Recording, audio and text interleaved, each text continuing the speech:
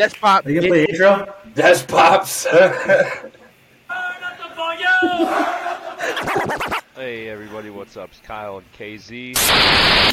More people get their voice out there, and I think they'll realize like we're all the same, really. KZ decided, let's do it. Took the bait, so here we Veteran Chat Project. Where it's encouraged to not be okay all the time. But we're gonna be all right tonight, folks. What's up, everybody? It's Kyle, And KZ. and we are the Veteran Chat Project.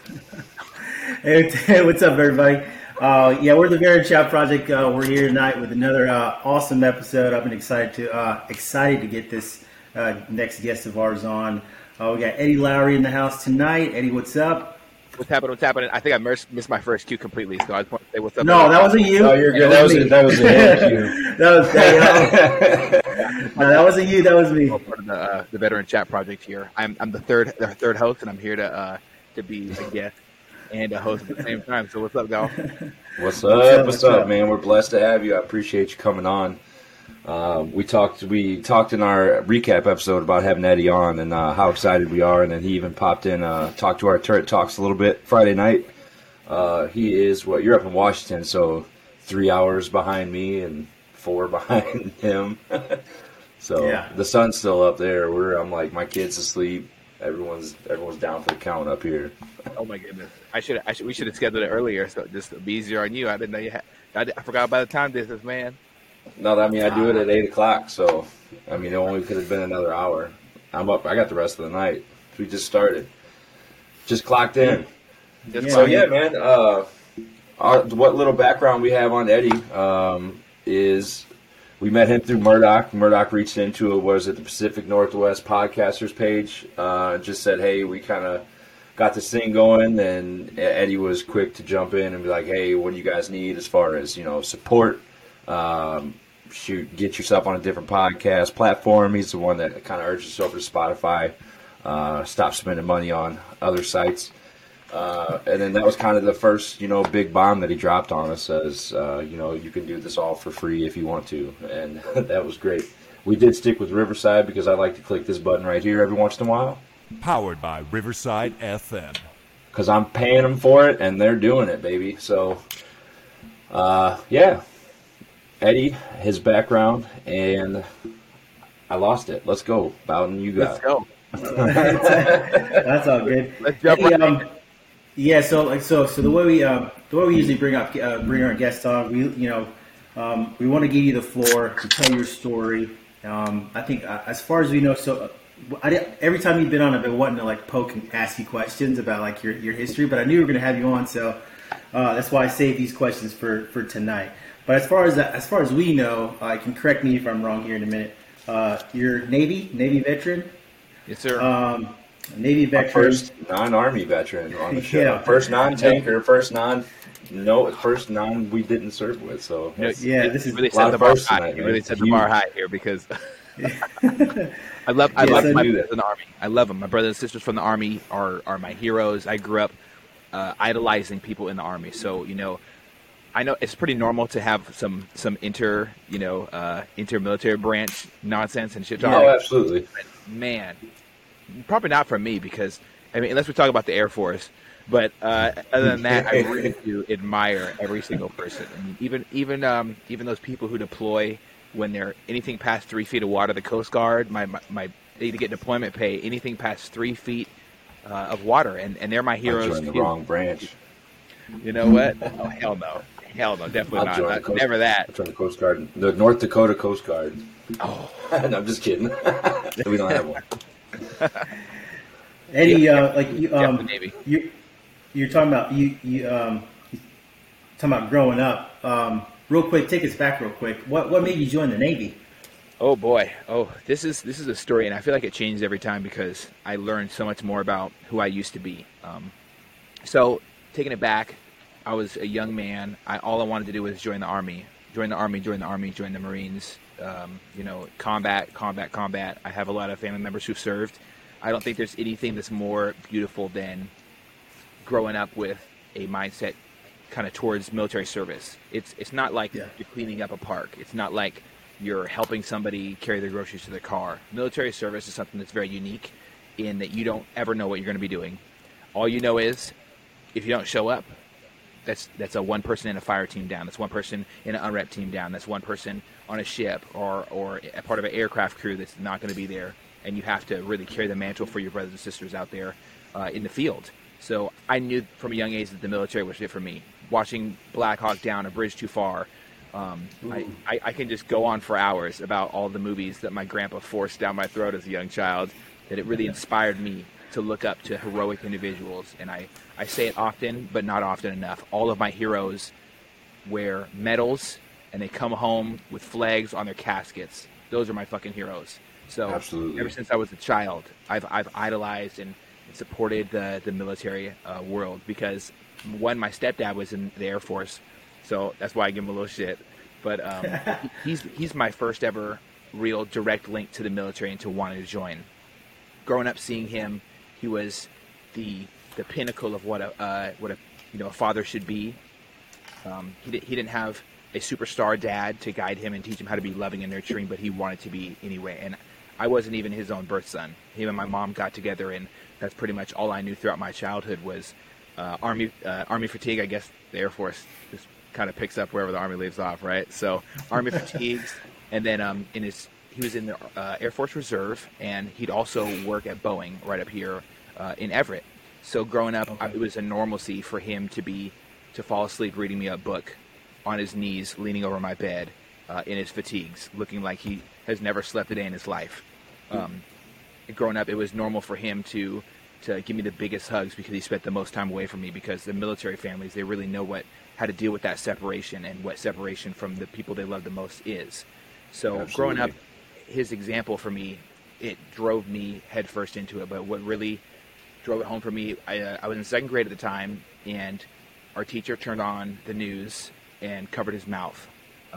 There were planes crashing into towers in the United States of America. And, there's a lot of different speculation nowadays on what happened. Was the CIA involved? Did F-18 or F-16s shoot down, Right. United States planes and all these things? So many different, yeah. So many different We can do a whole different episode on that shit right there. We can go down the rabbit hole. I go down there with you, baby. I don't care. I got all night. My wife said I could play. Okay. We'll stay on track for now. Late night special tonight. We might go shit in. But that was it for me, man. Like seeing that, and then my teacher walked up and they, I was obviously petrified because I knew what this meant. And my teacher gave me a hug and kneeled down to like my size. I was sitting in my chairs, all emotional wreck, and gave me a hug and said, "I know what this is going to do to your family. I really love that your dad's going to go protect us." And I didn't understand the gravity of that until he didn't come home that night. So standing around a flag at my middle school, Maplewood Elementary School at the time, they were rebuilding our school. So I was at the school down the street and seeing the American flag lowered at half mast, and the principal talk about, it was a moment of reverence. The teacher, we took a moment of silence, and the teacher talked about the world's going to change for a lot of people in this school, and if anybody needs somewhere to hug or cry, their door is wide open. And the door was wide open to the principal's office the whole year. So that was it for me. Seeing what my mom went through with the emotions, her being unstable in being able to raise me as her son, because the other piece of our trifecta, the mom, dad, and me, was missing. And I had a little sister at this time, so I had a little sister to look out for. He told me, "I love you very much. Take care of your sister for me." And he walked away. I think he walked away. The second time he deployed, I think he walked away holding back tears because he knew what it would do to me again, and what he would do to the family. But he deployed twice in support of the efforts in the Middle East. And the night of 9/11, he flew out immediately to Germany. There was no break. There was nothing. I didn't know we responded like that. Well, I mean, I guess I did, but I didn't think, that it was just instant. That's crazy to think about. We had James, who was on the Turret Talks when you were on. He was actually in basic training when that happened. So, just crazy to think. Like, we had someone last week on here who was, 21, he said, when he joined the Army. So he was 21 when, 9/11 happened. He could have potentially been over there at the same time. And then, I was personally, I think, a sophomore in high school, I want to say. So, I mean, that was actually going to be one of our next questions. Is I know you were a little younger, so you're still in your 20s, I believe, right? Yeah, right now I'm 29 years old. 29, dude. What's 30 in up? June. You almost made it. I know. When I'm 30, I already have knee pain though, so I guess I don't have much to look forward to. Just wait till the back starts killing you, dude. Oh. Ugh. So that Anyways, was like to wrap up the question. I would say that was definitely the cornerstone moment in my life. I've never been able to really sum up what him serving the military meant to me, man. But like we talk about what a hero is supposed to look like to a child. This guy who wasn't even my dad. That's what it is. Take me in as his son, and then went to serve this country. And I know he's going to listen back to this, and I just want to say a quick shout out to him and every single parent that does deploy. Oh yeah, leaving your children is like what. Talk about leaving literally a piece of your soul behind to go deploy. Yeah. So I just want to give him a shout out and say, like the people who deployed when 9/11 happened, there was so much uncertainty. It was a volatile situation. And the people who responded to it, especially from Joint Base Lewis McChord down here in Tacoma, Washington, a lot of them deployed. My dad didn't come home with everybody that he deployed with, and he was in the Air Force. So that will let you know there's no such thing as women who aren't in the infantry. I was talking to one just the other night, and I was bawling my eyes out hearing how she had to go through just to prove that she was there. There's no such thing as Air Force who don't deploy to combat zones. It does happen. Even coasties. I've seen some coasties over there and coming back getting a lot of flack with the VA for how to find help. So that's really was it for me, man. He is the reason I joined the military. I can say that with utter confidence. And damn, like how beautiful is it that I have a positive example for what a man should be. He didn't falter away from his word. He didn't say, okay, well maybe I can break my knee or something and not deploy or whatever. No, he went and he missed us every day. And I'm a better man for his sacrifice. So thank you, Dad, for deploying. Hell yeah. That's awesome, dude. That's awesome. That's a good a reason as any to have that path to follow for sure. Absolutely. And real quick on that, and what about that? Your second grade teacher, real quick. That like for her to tell you that in that moment, like that's a hell of a thing for not just an adult, but a teacher, an educator, someone that's going to mold you for the rest of your life. Someone just sit down next to you and tell you the exact words that you probably needed to hear at that moment. It helps me now way more than it did then, but back then, right. It was the world. Yeah. There was a couple kids who were with me, and their dad wasn't, or their family wasn't working at the time. This was a school where you had to put your name on a lottery to get into, and if you got accepted, you were just in the Maplewood family. Because he was in the military, he got 2 tickets, and that's how I got in. So his service helped me be around a parent-teacher co-op. So teachers were coming in. Parents are spending like at least one parent a day was in the class for 8 hours, help teaching art, help teaching math, telling us about their job, reminding us that we should dream big, and to never give up on our dreams. I had an Army helicopter pilot in there that night. Her mom, or one of those days around that week, and I remember it because I felt this weird feeling about the military because I was like, I wonder if he'll ever deploy, and then bam, 9/11 happens. That person's parent didn't come back from that deployment. So talk about being thankful and appreciative of that. That Army pilot, she never came back home. That the whole teachers, the staff, the parent, the community that we've really built there at Maplewood Elementary, we came together. Not personally, but they came together. They raised a bunch of money, and that it helped support that family through that hard time because that was their source of income at the time. The mom wasn't working; she was a stay-at-home mom. Or stay-at-home dad, because he was also in the Army and he was wounded. And so imagine serving in the military, your partner serving in the military, your partner deploys and doesn't come back home, and you're left there with a broken child. The community came together, raised a bunch of money, gave a bunch of food, non-perishable stuff like that. Book supplies were never a worry, and that is what the military community is really good about, because we support each other, the hell out of each other. Oh, sure. And Absolutely. so I definitely needed that, and I'm glad that I had amazing people with huge hearts as teachers at that school, because it's important to set the bar high for who's around our children, and that's one of my biggest concerns going into parenting this next year. I really want to make sure there's teachers like that. Oh yeah, for sure. Dang, dude. So so you're lifetime hero dad in the Air Force. 9/11, struck a positive nerve as far as like motivation. You joined the Navy. When did you join the Navy? I was hoping we'd skip the whole Navy part, but okay, here we are. All right, so we're gonna breeze over it. Yeah. And I'm just playing. We're more interested in after, but we do like to get a little, just a little background on what you did while you were in, kind of deal. You don't have to go 100%. off the deep end, as you like to speak. I bet. But, ding, got him. Hey, you can use that in a commercial if you want to. Hey, speaking of desktops. Springfield. We got matching guns, dude. Let me tell you. Sponsor of Springfield.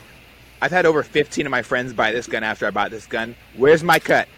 Where's my cut, Springfield? Piece. I would like to request a longer magazine for the big-handed fellows like myself. You got the Hive Meg extensions, brother. So HYVE Meg extension. Reach out to them. Just get them like $30, and it adds 2 rounds to your firearm and more purchase for your hand, right? So HYVE Meg. As long as you don't live in California or Washington State like I do, I live in North Dakota, and I promise you, they do not care. Oh, awesome! I'm glad. I'm glad 60% of the nation's guns are up here. Good. I'm glad. I had a guy tell me I was driving from the post office up here doing a rural route in my old dusty truck, and this guy followed me to the gas station and made sure that I was the mailman, and he was like, "Just making sure you were the mailman." Had my gun ready, and I'm just like, "Yeah." Like, me too. No, I didn't. Because you're not supposed to. But of course not. Anyways, so you joined the Navy. How old were you? I was 19 years old when I joined the United States Navy, the best fighting force on the water. There's no more dominant United States Navy out there than the United States Navy. So to all those other navies out there with the messed up aircraft carriers, with the fucked up launch plans, they just suck. They're just not it. And I joined the United States Navy in 2012. A lot of stuff happened in my teen years, and we don't have to cover that today. But ultimately, when I left for the Navy, I had a knife, a phone, my girlfriend's address, and I had no home. So it was kind of difficult for me to go through that period and kind of be in the moment. But from what I remember, it was a major transitional period for me. I didn't have a secure place to come back home to. There was no fail. There was no option of failure here. I had to succeed. I had nowhere to go back to. I had a girlfriend who loved me, who's now my wife, right? Shout out to her. She's pretty awesome. And I had a hope, a dream. Love when that happens. Yeah, man. And that's just a beautiful thing. I'm sorry. I didn't mean to interrupt. It's just beautiful. No, I love that shit. I really... We love up in here. You know what I mean? No, I'm sorry. Yeah. Like, I'm thinking about, like, how thankful was I? What me as a human being, how thankful was I then, and am I more appreciative now? Hell yeah. But I was so thankful for her. We talk about often in this life, trying to find somebody who you can, like, who you dreamed of getting married when you grow up. Man, I tell you what, I really suck at drawing as a child, but whoever I drew, I know it's exactly her. She is exactly the person who I dreamed of being with as a child. I would die a million times over if it would just even put a smile on her face. She's my hero. She's my everything. She's the only hero that I really have who doesn't wear medals and come home on a casket covered in a flag. She's my absolute everything. So I left for the Navy, man, and household 6. Boot camp. It was just overwhelming. They need to have medals for that. Yeah, 100%. Like when are they gonna do that? When are they gonna for those really awesome ladies out there, or the really awesome husbands for the Like the ones that truly hold it down, though. You know what I mean? Yeah. Like there's the different ones. They're not all built the same. And I mean, we're blessed to know that like 2 people on this show right now are blessed with I'm not saying my wife isn't at that, but she wasn't with me when we deployed, and so we met later on. We've only been together for like 5 years. Yeah, and that's okay. But she's the greatest thing that's ever happened to me. Everything, like I even had a dream about her before we actually met, because I met on Bumble, and it was weird. Like I had this dream that and it's weird to even say it because I've only really even said it to her, but like the dream was just like us like laying and like her telling me she loved me, right? So I'm like, oh, it's like I really like this girl. I'm going to meet her in like a couple days. Like it's gonna be fun. I think it was like 2 weeks after we started dating, because we started dating instantly, and then she dropped me off lunch one day I was getting my tires changed. She was like, all right, bye, I love you. And I'm like, oh. She was like, oh my God, I scared him away. And I'm like, nah, it's all good. I knew it. Wow. I knew it before you met me. and that's amazing. See, some people, I feel that destiny kind of aligns us to be with them. And she's truly helped me out. I wouldn't be sitting here the same, It's a different situations, but, the beautiful ladies in our life really, truly change the game, and that's awesome. So yes, we'll move forward, from the ladies, just because you can't really top that, but we're gonna try. Like we so let's see. You got 2012. I got fat grin on my face now. I don't think it will go away for the whole time I'm here, man. That's exciting. Okay, well, first thoughts being in the Navy. I didn't expect them to be so relaxed on their standards, honestly. And this is not to trash the United States military, but the truth needs to be told when it needs to be told. Their standards are so relaxed. They don't have unrelenting standards, and I'm not saying that would be a good thing for manning. I'm not saying it would be a good thing for morale, but usually great leadership boosts morale, training boosts morale, off time boosts morale. Having relaxed standards just creates complacency. So I wasn't very much of a fan of the complacent standards. I was heartbroken when I found out that I would be experiencing that. That was not what I hoped for when I signed up for the military. Should have joined the cavalry. I wouldn't say pretty much. No, you right? should have. You should have joined the 3rd ACR. They did everything by the Brave Rifle standard, which is apparently by the book, but their own book, and it's a whole other story. Oh yeah, buy the book, but their own book. I feel you, man. Yeah. I love it. So relaxed standards, but only when they wanted to enforce them. 100%. So how do you have that baseline factor? It was really difficult to find, but I made my own factor. I said, you know what, I'm just going to be the best person I can be. I'm going to crush every goal I can, and I hit the ground running when I got to my first ever duty station as well. So, United States Theodore Roosevelt CVN 71, the best aircraft carrier in the world, the best crew, 2015 deployment crew. Shout out to them. I had a phenomenal group of leaders. BMC Brontes, Chief Span, Senior Chief Douglas Osbury, people who really looked out for you beyond the normal standards, because, I didn't expect to have such a turbulent time when I was in the military. I didn't just have all 3 of my warfare pins that were possible as soon as I could get all 3 warfare pins, because they weren't even allowed on aircraft carriers at the time. I didn't have, I ranked up every time I took a test. I got qualified in everything possible. I learned from everybody possible. I tried to be humble, but it's hard to be humble at a young age, 100%. So I learned a lot of lessons. I failed many times as a leader. I rose to the occasion and fell to my level of training rapidly many times in volatile situations on unrep stations. I got married when I was in the military, not for the BH. I can say that so comfortably because, man, this woman did something for me that I never thought possible. When I was out at sea, I got the news that my biological father, my dad, was dying, and he had 3 days to live. And so she reached out to my wife reached out to me and said, "Hey, this is what's going on." She was my girlfriend at the time, not even my fiance yet, and I was out at sea, and she kind of helped me out a lot in that time. She was at the hospital with him for 3 days, holding his hand, didn't leave, wouldn't even go away. Barely even eat. People had to bring her food and stuff, and she barely ate then either. What type of human being really has the emotional capability to go into a place and hold the hand of the father that one caused so much turmoil in their son's life, but still had love for him, and his son still loved that individual as well. Like, it takes an extraordinary human being to kind of shoulder that rifle and say, you know what, this I got to watch. You know, I'll set security over here. For your guys' terminology. So, you know, it's essential. It was essential for me to recognize this person that I was with. So my time in the military, I really got to recognize who I wanted to spend my life with, because, you know, after he passed and she stayed there, and I didn't have much. I didn't have much happiness. I didn't have much hope. I was very lost at sea, as you would say, and she held me down through that time, through those workups, through my deployment in 2015, where I did a lot of crazy fun stuff and learned a lot of very valuable lessons about leadership, about how to find true equality through identifying people's skills and putting them in the right slots, how to support other people, how to be a leader truly, meaning you have to cut off your own hand or stick your hand in the fire so others don't get burnt sometimes. You have to take absolute responsibility. Jocko Willink's book really outlines what that really means. And so marrying her, wow, that was an amazing experience. Ranking up every time I was E1 to E5 in 2.5 years.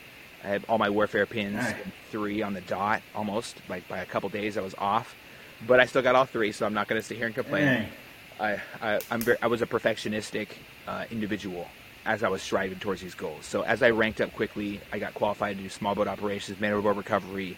I was learning how to direct jets, but they told me I shouldn't learn that because I'll never do it. And I said, okay. So I learned some more. Learning how to land helos on the deck of a ship while it's moving. Job shadowing other people, figuring out what their stuff is, because I'm not an expert, but I wanted to be competent in multiple things. And a lot of guns. God damn it, I love my guns, because shooting the M11 for the first time was great. M9, I'm not really a fan of the Beretta M9. I'm just not. I love the P320. I love the M11. I love the Barrett. I didn't get to shoot it. I almost got to, but I bribed the wrong person and he didn't come through. So here I am. I didn't get to shoot it, but I got to take pictures with one. The one we had was broken. First time I was like, y'all want to take it out to the field and take pictures with it? Because our second deployment was just kind of like that sometimes. And I was like, fuck yeah. Yeah, but I think one of the main takeaways from the military was running into people and having them be exactly who you needed at that time without you knowing. Yeah. I needed a present father when I felt like I had a strained relationship with my stepdad. I needed a grandfather because I lost mine when I was 11, and he was my hero. He drove me into all these ideas about the military, and then 9/11 just kind of sunk the nail into the coffin for me. For this is my path, and understanding who I was as an individual, and understanding I needed to set healthy boundaries, how to respect myself and stuff like that. So the military was beautiful, man. There's a lot of negative things I can say about it, but I'm not going to, because it's the people in the military that make up our military experience. So I would say that there are horrible individuals in the United States military. Some people who sexually assault ladies on ships, people who sexually assault men, domestic violence. There's a lot of that bullshit across the board, man.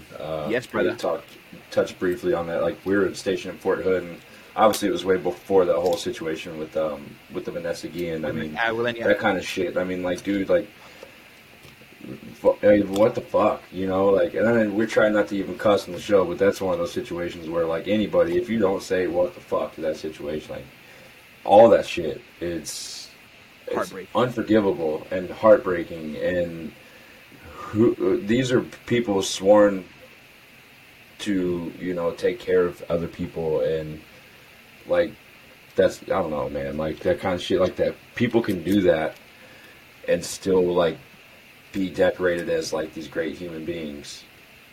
Like, well, obviously not once they're found out, but you know what I mean? Strip them of everything. Yeah. Oh, yeah. Oh, everything. But, take everything from them and nail them to a cross of justice. I'm not gonna use violent terms here. I don't want anyone to get offended.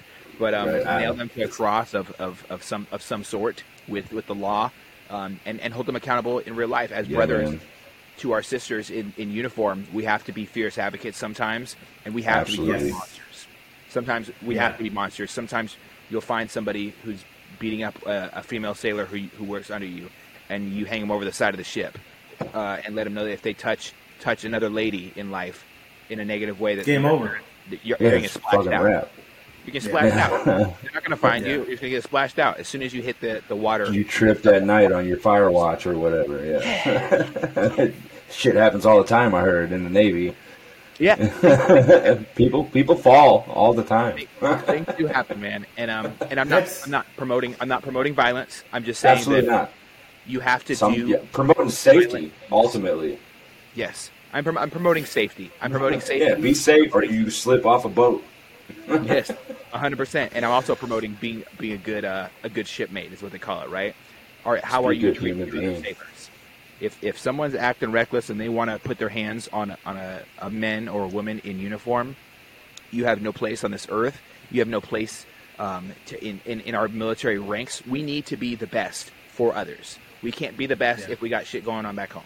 We cannot be the best if we have sailors who are being sexually assaulted or experiencing domestic violence or any form of abuse in any way, shape, or form at all. It's unacceptable. We have to have better standards. The Navy needs to address the issues with suicide amongst our ranks. We need to promote mental health in a positive way that doesn't make us softer, per se, a way that makes people feel they're supported and they have a voice. Not that they need to keep it all together, because that is what makes us weaker. So I think there's so many things I can say about the Navy, but it's the people in it that make it positive. So a couple bad leaders or a couple bad sailors doesn't break a ship.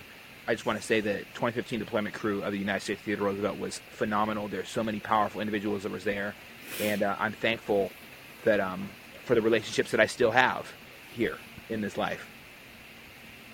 That's awesome, man. Yeah, it's as far as like military, your military journey is what you make of it. Really, it's how you want to go down that path. And it sounds like you just you sponged it all up. You kind of started with you were shocked with the standards, but regardless of your initial conception, it looks like you ran with it and you did what you had to. That's awesome, dude. Thank you, man. I'm so thankful that I did, because I don't think I'd be a good person if I didn't learn to adapt. I think I would be exactly what my circumstances are. I'd still think it's cool to shoot at people and get shot at and sell drugs and so many other horrible things, right? If I didn't have standards or learn how to adapt or want to grow, aspire to be better. That's a big thing. You have to want to do that. Yeah. You also have to know that you need to do that. Like you're not just going to wake up one day and just be like, oh, I should stop doing this. I mean, unless you truly and then it usually seems like something happens. There's always some major event that just turns in a lot of people's life, that oh, this is it. We got to turn the page. This is it. Otherwise, ultimately it's a drug overdose. It's like you said, gun violence. It's, all these different situations that could take us out after the Army, after the Navy, after the military that are really kind of why we're here and why we're talking. And I think that's why you kind of started your podcast as well. I know you guys cover a lot. I mean, I got you pulled up here. I mean, we talk about a lot of the same stuff, and then you go on. No, it ain't going to be like that. I'm just talking about domestic violence, suicide prevention, military stories. I mean, that's kind of where we're here too. And then, I mean, you go into, the substance abuse. I mean, that's huge.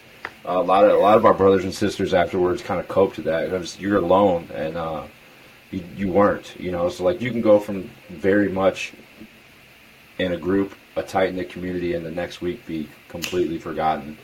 And me personally, I smoked after our second deployment, and I had 2 nanograms of THC in my system, and they chaptered me out. And it was my first major anything. And I got divorced in the same month. And so here I was back in home.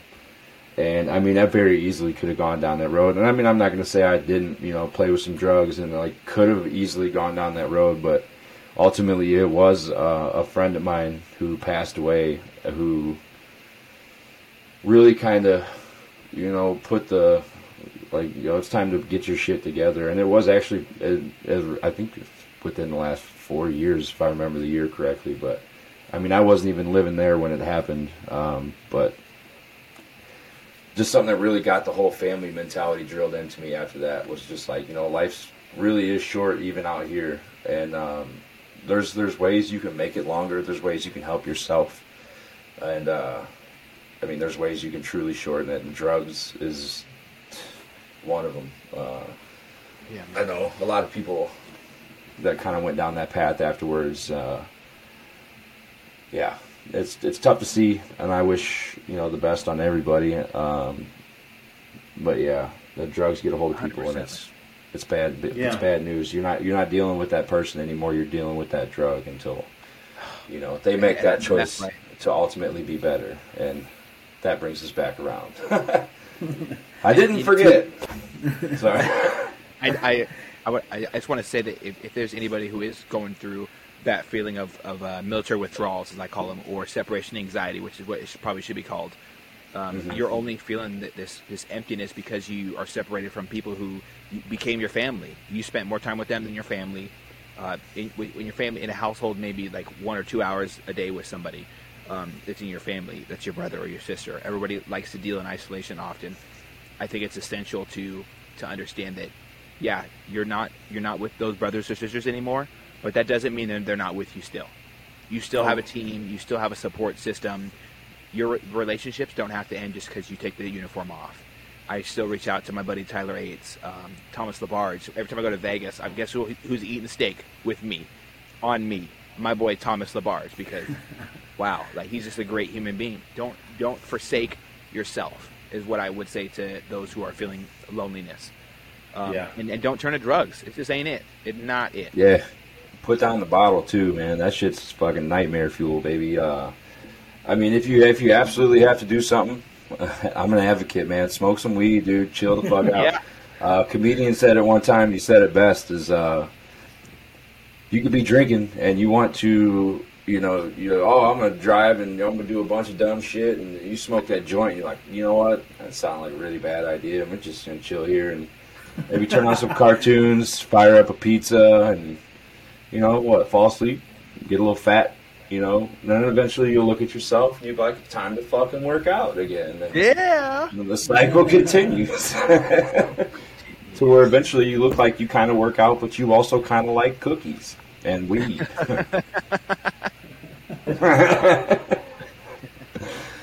So, yeah, man. You just go ahead.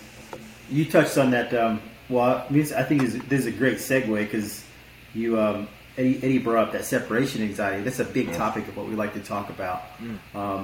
Because I think our brothers and sisters in the military community always get lost in the shuffle. Within that time period of I got out to I'm on my feet.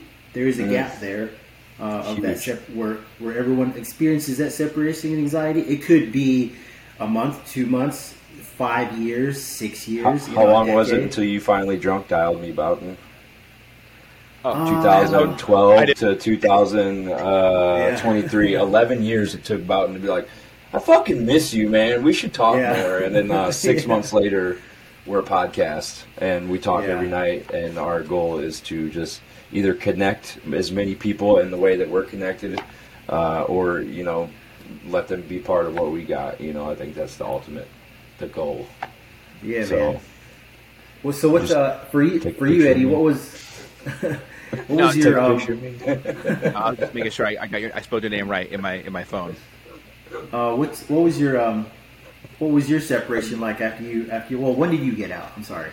Oh, I was gonna say it was terrifying, but 2016, September 2016. So I got out and I flew back home on my anniversary date. I'm not going to say it because it's like one of my passwords or somewhere, I'm pretty sure. So I got out in September of 2016. I got out of the military, and it was my time getting out was very confusing. I never initially planned on getting out, but they sent me to the wrong aircraft carrier when I was trying to find a house in California. They sent me to Norfolk, Virginia, and I was getting ready to deploy again, apparently. So I was like, Well, this is not great. Well, hey, honey, I guess we're not house shopping. We're going to need to figure out a way for you to live without me again for another multitude of years, I guess. Surprise! Right. So, That sucks. so I was pretty upset. And then Yeah. dude, and then some lieutenant douchebag on my ship. I think I remember. Yes, you know what? If he sues me, good luck, because I can prove that you did it. So Lieutenant Commander Atkins tried to keep me on a different ship by calling my detailer. And if I ever see him, if he's still alive, because he smoked a lot of cigarettes, if I ever see him again, I'm going to knock his lights out, because he sent me to the wrong ship. I'll tag him. And tried to get me there officially. He really tried to keep me on that ship. And I found this out from my detailer, BM1 Brown, who was my friend. So I figured out that they tried to keep me on the wrong ship. They destroyed my life, put my marriage in a critical state, because now here we have a conflict. My job, which I'm really good at, apparently, according to my bosses, and my comfort level with what I'm doing. And then I've got a collision course. My marriage. Which one was there for me when I was going through the worst parts of my life? Obviously, my wife. And so, it's a no-brainer. She's going to be my priority. They kept me on there for 96 days on the wrong ship. And every single day I would go up to my boss's office and write on the whiteboard how many days I've been on the wrong ship. And I'd go down to admin and do the same thing. It was kind of like that movie Zero Dark 30, where she was writing on the board how many days she was. I didn't know that was a thing until afterwards, but then I was really more dramatic about how I did it. And one day it got so dramatic that the XO of the ship saw me raging out one day, and he was like, "Hey, what's your wrong? Hey, don't talk like that on my ship." And I said, "I don't give a fuck whose ship it is. I don't give a shit. I'm not on this ship. I'm not supposed to be on this ship. I'm on the wrong ship. They're asking where I'm at on another ship, and I'm kept on this damn thing." It took me reaching out to Master Chief Bill Smaltz, a great human being, and he was working in the Pentagon at the time, and he was my old Command Master Chief, and I'm pretty sure, he never admitted to it, but I'm pretty sure he pulled some strings and got whatever happened figured out for me, so I got back to the right ship. Just remind you, I just got done dealing with the loss of a father, and that was a very turbulent part of my life. I was still unsure about my relationship with him when he died, so we were not even on speaking terms. The last time I talked to him, it was almost a fight to my death, and it would have gone probably that way. We would have kept fighting until one of us died if it wasn't for my mom screaming, trying to stop me. And so obviously, like, I'm not in a good mental state. I was thinking about harming myself. I was definitely lost in the sauce, as I call it. I just felt like I didn't have a pathway, so ended up saying FTN, and I don't want to be on recording saying this, but I said fuck the Navy, and I decided with my wife that we were going to move on with our life because this was not for us. If this the type of people, and I think that happens to a lot of individuals. It ruins. Because there's not as many of those good leaders out there as there are the bad ones. Yeah. Unfortunately. Yeah, and it's kind of like a corporate world when you're not at war on a ship. So it's so bad. It's okay in to garrison step on necks is what to they get call higher. it. That's exactly how you do it. And it really irks me to this day that happens, because I just had a recent episode talking about one of the sailors who served under me, and one person that I found out one of the persons who I served with step on another sailor's neck, and that sailor was driven to suicide within that week. Holy cow. Like recycling leave chicks to go to a family when their grandpa died type thing, who raised them. And so I often think about, like, what impact can I have? What impact can we as leaders have in the military? And if there's anybody who's listening who's active duty right now, please be a great person for others. They need it. You never know what someone's going through. They have a life outside of their job. But I left the Navy, man. I was done with it. I spent the last time on the right ship, just completely pissed off at the world. I was angry. I had taken a bomb to the inside of my knee when we were doing unrep one day when I was deployed, and I was walking on extreme amount of pain in my knees. And then I compensated with the other one, so I got knee pain. And they told me, as I was getting ready to get out, that if I signed up for any military disability or tried to go through the process on the last day I was there, because they pushed out my military processing out of it, my medical, to the very last day I was there. And they said if I signed any paperwork or wrote down any issues with me, that they would have to I wouldn't be paid to be there anymore, and like there's no way that they're gonna re-extend my contract this late to help me go through it all. And if I signed up, I'm a pussy anyways because it's not like I got shot up or blown up by IED like the people who are really serving over there. So obviously didn't sign up for disability or anything for the strong list of things that I have wrong with me physically. And that the good news is you can do it now. You can do it afterwards. You don't have to do it there. So if you're listening to this and you catch yourself in a similar situation, just know, fuck them. You can literally go to the VA the next day, call your local veteran service officer to that county, and they will get you in the right direction. I promise you that. Yes, the DVA. Yeah, absolutely. DVA is huge. Anybody. Phone a friend, right? When you're in trouble, phone a friend. Ask for help. How did you get disability started? Years later, I dread pulling up the traumatic experience I did experience because it wasn't all sunshines and rainbows in the Navy for me, but I look forward to closing that chapter because transitioning out of the military without feeling that you have support right when you start can be exceptionally detrimental. I'll be the first one to say it. Like when I got out, my mental health was shit. I didn't think there was any hope.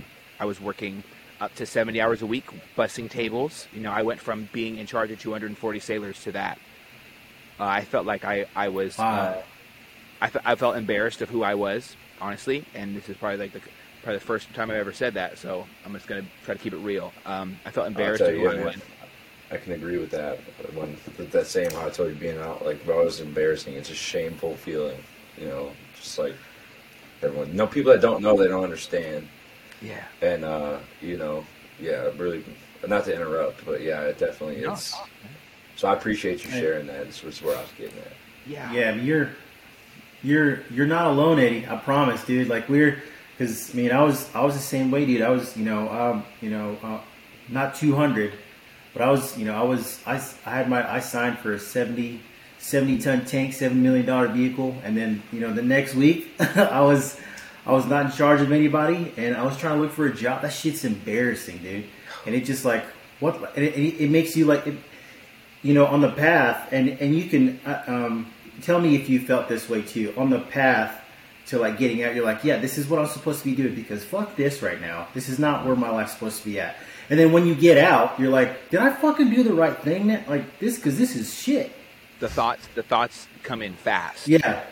Like, who am I now? Exactly. How are my sailors going to be treated? And that was something that ate me up because I had sailors being sexually harassed when I was leaving. I had, and these are people fresh out of high school. I felt like I grew up so much in the military, and that I really found in myself who I wanted to be. I wanted to be an advocate for others. I wanted to be a leader. I wasn't like everybody's dad or everything because that'd be kind of weird, right?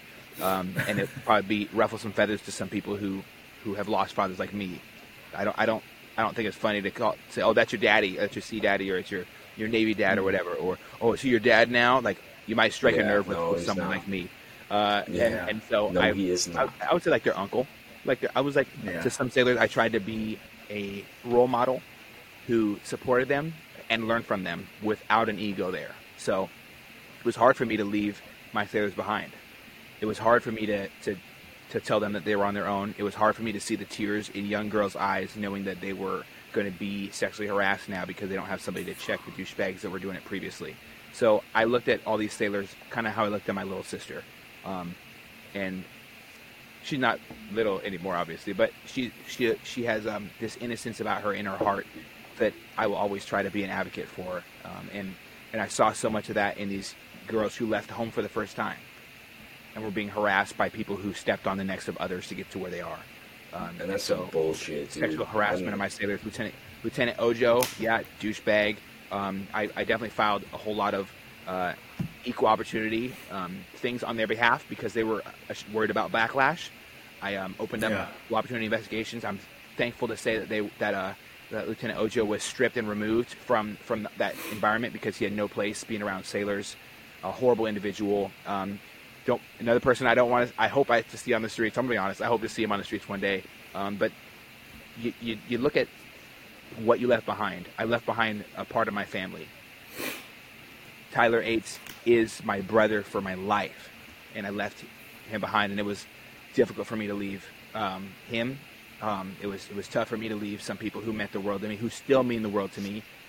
But there's this quote that was told to me by one of my favorite leaders, Edmundo Brantes. He retired as a senior chief very recently, and he said that the best gift you can give anybody in life is time. Oh, absolutely. Oh, yeah.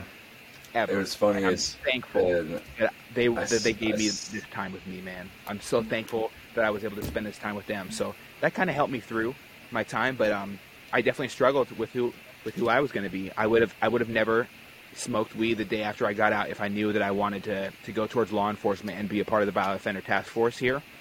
But that got in the way. I would never have made decisions like experimenting with different drugs, knowing that I would have to take a lie detector to become a cop. I didn't even know I wanted to become a cop until I saw one save a girl in this area who was being trafficked. That is something that struck a nerve with me. I wanted to be a part of that, but I couldn't do that because I got out of the Navy. I'd never experimented with mushrooms, so let's do some mushrooms. Let's try some Molly. Let's try the things I never tried. I didn't do like meth or anything because those drugs are kind of terrifying. I just wanted to see what the hype is about. Stay away from those. Yeah, definitely try the mushrooms though. If you got a good coach, yeah, definitely sit down and try some mushrooms. Oh yeah. I met I want them. to do an ayahuasca retreat. I actually saw a deal that like you could sign up for a group and do like a 6-day ayahuasca retreat, dude. Yes. We should get a group together and go. That would be a I'm not kidding. Experience, man. No, I know you're not kidding. I'm not kidding either. Oh, he thinks I'm kidding. No, I'm middle of the sandwich here thinks I'm kidding, and he thinks he's not going too. He thinks he's not going. I'm a federally contracted employee. Oh, I can't yeah, that's right. He can't go. There's plenty of time for you to retire, brother. We'll wait. Yeah, that's also true. Once all of our podcasts get there, baby, they're going to want to hear about it. It's tax write-off. You know what? They are testing mushrooms as a way to help with post-traumatic stress disorder, military sexual trauma, domestic violence in the military, separation anxiety, and so many other things for our veterans in Colorado. What a great idea, finding ways that aren't addictive to help with depression and stuff like that. I recommend that every veteran listening do some research on psilocybin and the effects, positive and negative. Make sure you're in a good environment. Find people who've tried it before. Consult your doctor. See how they feel about it. Yes. Definitely have a good coach, man. The wrong coach will really turn you down the wrong path. I mean, not that like mushrooms really make you see a bunch, but like it's more of a thought thing. You know, you could really, really see who you are because you're actually. What you don't realize is that you're actually, you know, when you're locked in a room and you're like looking at the ceiling and you're like, this ceiling, man, all it does is it just sits there, but like it holds up the roof. But without it, we'd be soaking wet. So the ceiling is just doing this thankless fucking job, but everyone's just like, oh, it's just a ceiling, but how does the ceiling feel? You know, but then you're like, well, fuck, dude. Am I the ceiling? You know? Mushrooms, bro. Four-dimensional thought processes. So yes. We live in a very two-dimensional I love mushrooms. Yeah, man. They're very effective. I fuck with them pretty heavily, man. I haven't touched them in quite a few years now, but it was a critical part of me healing. If that wasn't a part of my mental health, my transitional journey, I wouldn't be where I'm at today. And I don't talk about it very often because I just don't. I don't know. I just don't. There's no reason not to, but I think there's many different ways to heal, and I don't recommend anybody self-medicates with any drug put out by the pharmaceutical industry. Don't pop a pill to numb the pain of what you're feeling. Feel it. Reach out to a friend. If you're feeling suicidal, reach out to a friend. I'm very thankful that I had proper encouragement when I hit my lowest of the low, which did happen. I was 120 pounds, fresh out of the military. I lost so much weight. Knee pain was horrible. I'm working a dead-end job, like wiping down tables at a restaurant. Like I'm not here to talk shit about anybody who does that, but I'm saying from my perspective at the moment. No, yeah. Tables, like who? What? Me wiping down tables? Not that it's beneath me, but is this where my ambition lies? Is this where my dreams die? Is this where my dreams go to die? Alive but not living, not having any more aspirations. I didn't have any vision for myself. But my wife, my wife came to my freaking rescue again. She got me hooked up with the elevator union here in Seattle, and I mechanicked out. Hopefully, I'm not gonna curse myself. So I took my test just on Friday, and I'm pretty sure, but I hope I passed. And you know what she told me when I was first getting out of the military? Hey, I got this job that you can sign up for when it's time. They'll pay you $50 an hour. Well, now they pay you $60 an hour, and it just goes up and up. And they double the pay rate when it's overtime. They pay you like it's just disgusting. It's disgusting that a lot of people don't know about these blue collar jobs out there. I never thought that. Are they hiring in Fargo, North Dakota? Well, probably. I mean, I'll hook you up with resources to reach out, man, because $60 an hour. I'll quit smoking right now. That's life changing. Yeah. Every time I get a paycheck, sometimes I'll stay up till midnight and I'll cry because there were times when there was no check showing up for me. Like there was times where I wasn't sure what's going to happen. There was times where I would cry. I have serious anxiety about financial insecurity because there was times in my life where I wasn't stable. So same. I'll stay up late and I'll like get excited. My wife will be asleep and I'm just sitting there like, oh, how much did I really do a good job? Did I make right? Right? Like did I really find another way? Like in completely the opposite of what my family on my dad's side. Some of them, they would encourage me to make money in whatever way possible. I'm so thankful that I am not doing a single illegal thing with my life right now. That's good for you, dude. Box, man, that's like a check in the box for me, dude. Like just to be to be a future dad and to work a job, not a 9 to 5 because I don't do no offices. Get them out of here. But a 6 to 2.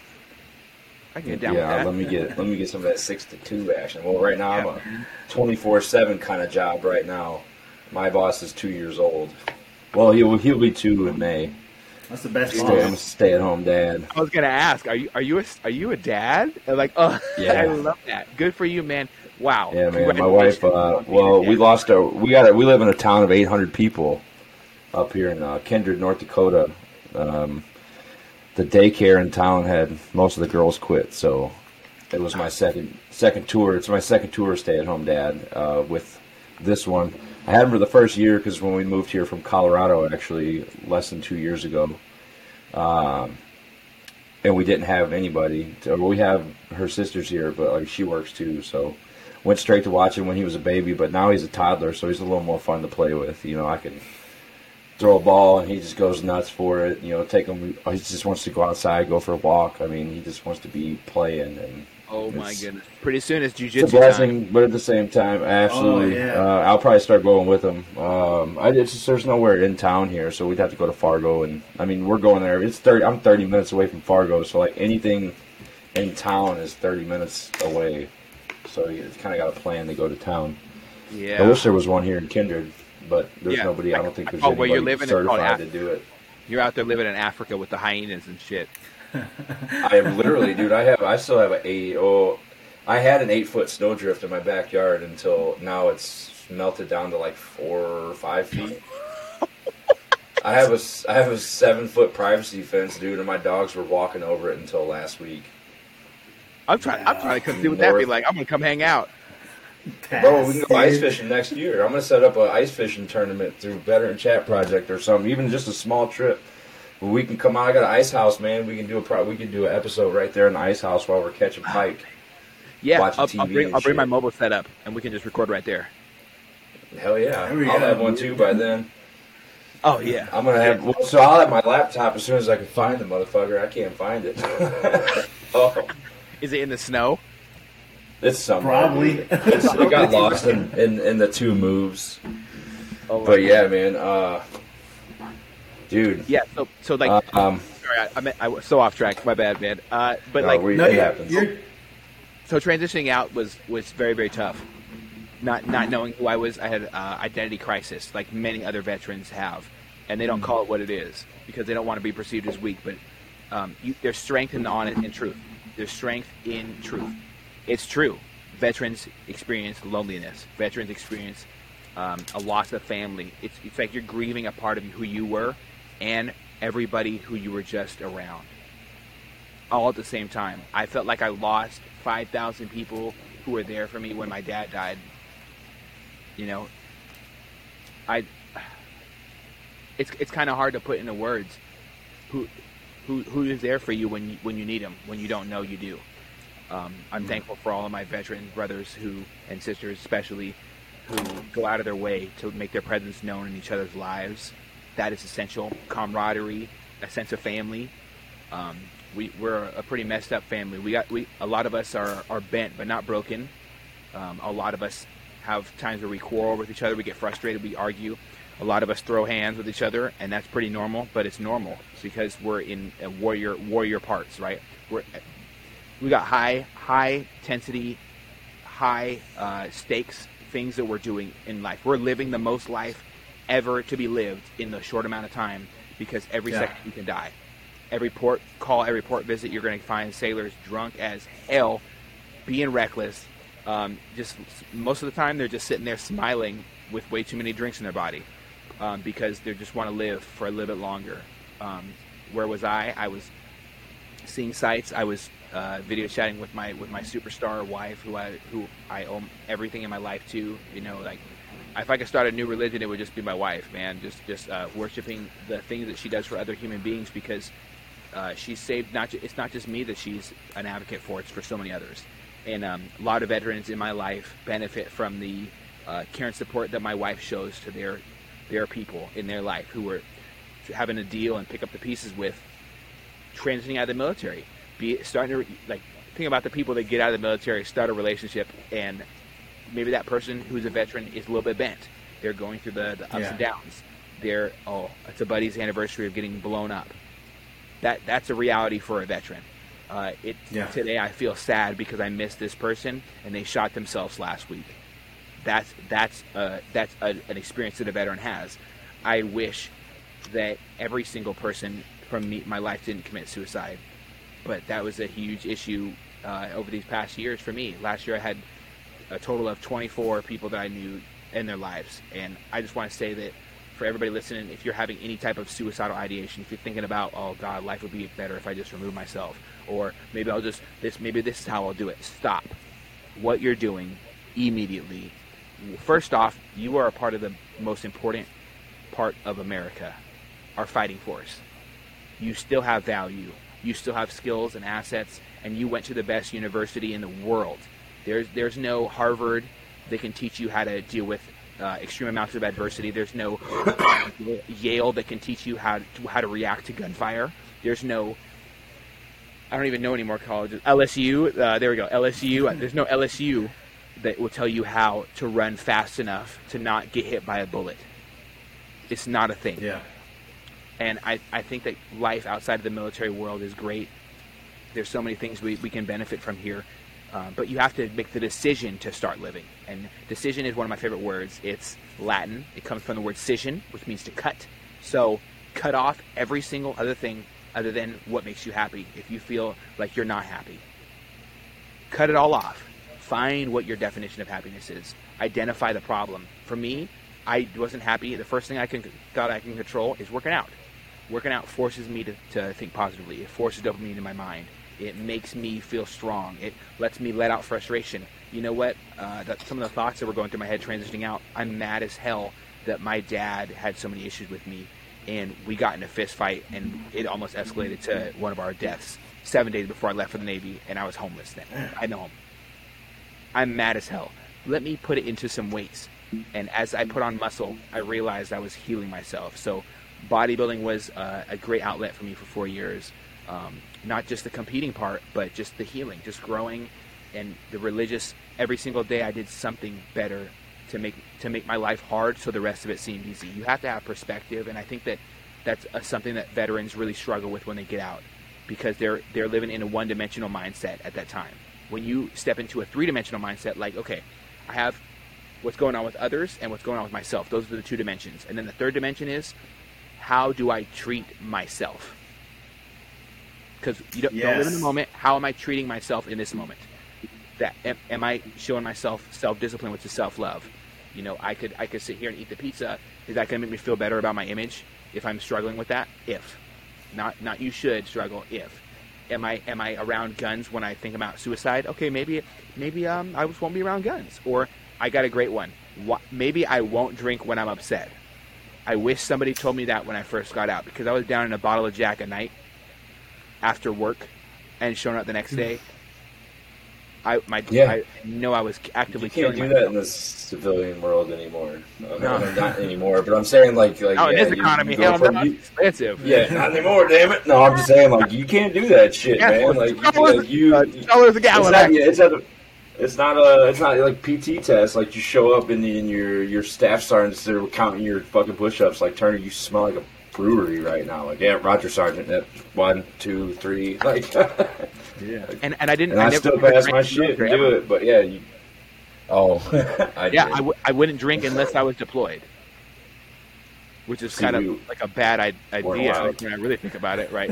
I should have drank when I was at home. But in all my downtime, separated from my spouse, I was very, very depressed for a lot of my time in the military. So I focused on my career, and I became one of those career guys. I was probably a square. People call me Joe Navy. They said I was a little bit too extra with my applications of how I approach my goals, and that's okay. Goal chasing is not for everybody, but goal chasing saved my life when I got out of the military. I said that I was unhappy with my body, so I lifted weights. So I was 185 pounds. Did my first bodybuilding show, bulked up to 212, and then recently I tore my shoulder, so I lost about almost all my weight from putting on from my bodybuilding years. But fitness for years was my go-to. Had a bad day, it's okay. I'm not going to be an asshole to my wife. I'm going to hit the gym. And I noticed that she would say, "Have you hit the gym yet today?" And that was my cue of I'm being asshole-ish, right? So let me not be horrible to her and go. I'm so thankful. My wife did the same thing. Yeah. You haven't been going to the gym lately, have you? Yeah. When I got out after I would go work out at I don't recommend this to everybody. I would go work out at midnight because I couldn't sleep. So I can't sleep. I'm just gonna go lift. Yeah. And the next day, if I was having a shitty day the next day, within at least first 3-4 years after the military, my wife was like, "Did you work out last night?" No. I was like, "Okay, let's work out tonight." I was like, "Okay." Healthy boundaries, brother. Healthy boundaries. Yeah. Set them. And if you're having a bad day, I try not to say that often. Bad days aren't really a thing. Why? Because we don't have bad days. We have character building days. Bad moments. And damn, Ooh, I like that. Damn, how much of a weak person would you be if you haven't gone through the hard things that you have in life? Without the lows, the low valleys, the high valleys would seem the peaks of these mountains that we arrive on. Like you guys started a podcast, that's a huge peak. How much less special would it be if you didn't have serious pain and anguish in your life to share with the world, and to talk about ways to work past it?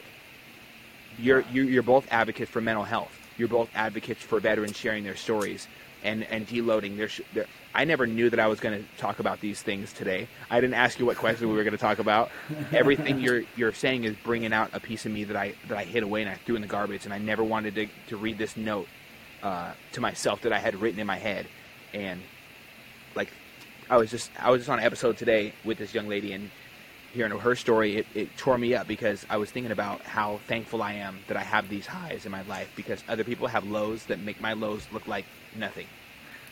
Oh yeah. But it's bad to judge ourselves, so I try to avoid that as well. Right.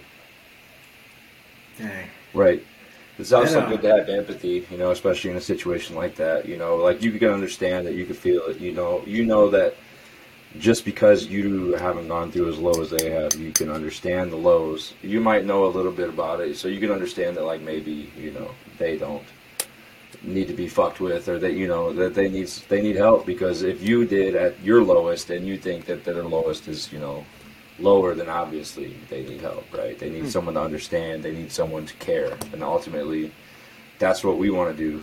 We just want to be there for people, and I think it's great that you said we don't script anything here. We start with a notebook, and literally that's all I had. I had that written before you got on, and this is just for the description for afterwards. I mean, we write down very little. The name, that's it. This E-D, and then dash I-E.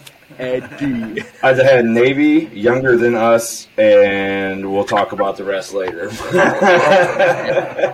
Just from that, and it's I feel like we're starting to have this kind of natural ability to kind of just let people be as comfortable as they want with us. Like, we don't poke and prod at you, but you still kind of feel comfortable enough to share with us, man, and that's huge. And ultimately, like, for you being someone who we've actually still personally never met in person, we've chatted a few times, text and all that, and we will be up there.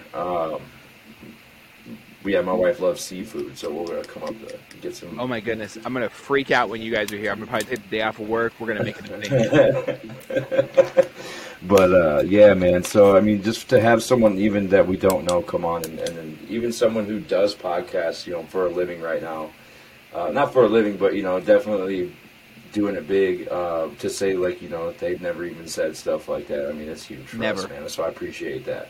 Yeah, I never just bring like up that something until I bring it up. Brand authenticity, like you can just go ahead and stamp it on our shit. Like, we don't fuck around here. I'm not gonna edit anything except for to add my logo right there. Good. Air it out, dude. Yeah, that's the best. So yeah, never edit. Yeah, I don't like. We started out doing it and it turned into just a snafu. So I'm like, you know what? Let's just roll with it. It's easier to publish. You just go straight into it. Yeah. I mean, why? Why edit it? If we look at every TV show out there, we look at every news article, all these things are watered down. And Joe Rogan said it best, if I drink whiskey, I want it to get me drunk. If I smoke a joint, I want to get high. If I want to have sex, I want it to be great sex. Not good sex, great sex. If I want to be in a fight, I don't want to get punched in the face, but I want to land some punches. People know what they want. People know what they want. They don't want watered down. Well, yes, I enjoyed my military time and everything was great. I never feel bad about what I've done. They don't want that. Nobody wants that. No. We want raw. We don't want you. Raw. If it wasn't authentic, we would have cut you off at like 34, 37 minutes. Good. No, I'm just kidding. Good. Like, all right, well, that was Eddie, and see you later. No, I'm just kidding. Bye. Bye. Get out of here, man. But no, I mean, like, it's great. I know he had something he wanted to. Yeah. I got all night. I got at least 4 hours. So what's up? Eventually. Before we venture off too far, because you were talking about the whole, you gave great tips on what's the word after the military? Transition. Yeah, you had great, awesome tips about transitioning, that identity crisis, all that stuff. It sounds like your wife was like a guiding light through that process. Or other than your wife, was there any other person, or like was like during that low of lows of your mental health journey after the military? Was there something other than your wife that just told you, like, I got to keep, like, I'm not taking this path, like, because this path leads to, death. I'm not doing that. Yeah. Was there anything else on your mind? Oh, a bunch of things, man. I tried to fill up my brain with things that are going to help me. So to go down the list, there's so many, but to name one of the most impactful things, I started like, where does most trauma come from? I listened to a couple of people talking about their military journeys, and they brought it up. A lot of trauma comes from your childhood. So that's where I started, with healing my inner child. And I wanted to limit it because I didn't want to re-feel all the feelings of, is this real, or is this a lie, or is this a story that was made up to protect me, quote unquote, when it's really going to hurt me later, which is what I don't recommend any parent does. I leaned on Avatar: The Last Airbender, the TV show on Nickelodeon. It's on freaking Netflix right now. I recommend everybody watches it. Why? Great show. So many adult lessons in there that can be taught at a child level, because it's written for children into adulthood. And one episode that really chokes me up, I can't even watch it anymore. I'm probably going to watch it after this just so I can feel more alive, is Iroh's, one where they cover Uncle Iroh's son dying in war. Because there's so many people who mean the world to me who lost children in the military. And I often think about people who mean the world to me. One woman was extraordinary. She took me in when I didn't have a place to live. Miss Tina Wolf, and unfortunately, she was shortly after I returned home. She had her she was murdered, and it was ruled by her husband at the time, and it was ruled a suicide. And she was like a mother to me when I didn't have one, and when she deployed, I was living with her son, and it like that was she is what a driving factor of why I'm still here today. They ruled it the Army ruled it a suicide because it happened on a military base, and it wasn't, and I know that because her husband married as soon as this was like he got married to his ex-wife very shortly after. So that really tells me exactly what I need to know. And there's a bunch of other. I don't want to go down the rabbit hole because I'm just going to get more mad. But Tina Wolf has been a guiding light to me, and I know damn well she's in heaven. Even if I'm not very religious, but even if there was any doubt about there being a heaven, she is an angel and a saint looking down on all of us, and I appreciate her. So she was a guiding factor for me. What pain would I feel? What pain would those around me feel if there was a funeral where everybody thought I removed myself from this world, and my son was hurting and trying to speak about the things that I'm not going to be a part of? That was groundbreaking for me. And then it leads to a whole lot of other things. My wife is obviously, we already touched on that. Getting involved in the guns has been very therapeutic for me. Doing singular activities where I can just focus on one thing. There's so much that goes on in our life, and it can be really messy sometimes, man. Really fucking messy. What better thing to do than to slow everything down? And I'm really bad at slowing things down. I tell myself all the time I need to be better at it. Guns, very, very therapeutic for me. Just shooting one target. It's just one goal. Just don't miss. Okay? You might not hit the very center. Just shoot and don't miss. And just keep hitting the target and breathe and relax. Focus on things you are in that moment. Focus on nature, because I don't shoot at shooting ranges because it's too discombobulated for me. I just really love nature. So I'm getting out into nature. Being around fitness has been huge for me. Not playing too much video games. If I'm upset, I will absolutely not touch alcohol. That is a healthy boundary. That's the law. That's the law for me personally. Yeah. Because, dude, if I'm upset and my brain starts spiraling and I start drinking and I keep drinking because I can drink a lot if I want to, and because I don't drink and drive ever. I drink at my house. I don't drink out and about. I'll drink like 2 drinks and then I'll sober up before I drive and then drive. But that healthy boundaries like that. Healthy boundaries like if this relationship isn't working well for me with this person from my childhood, I let it go.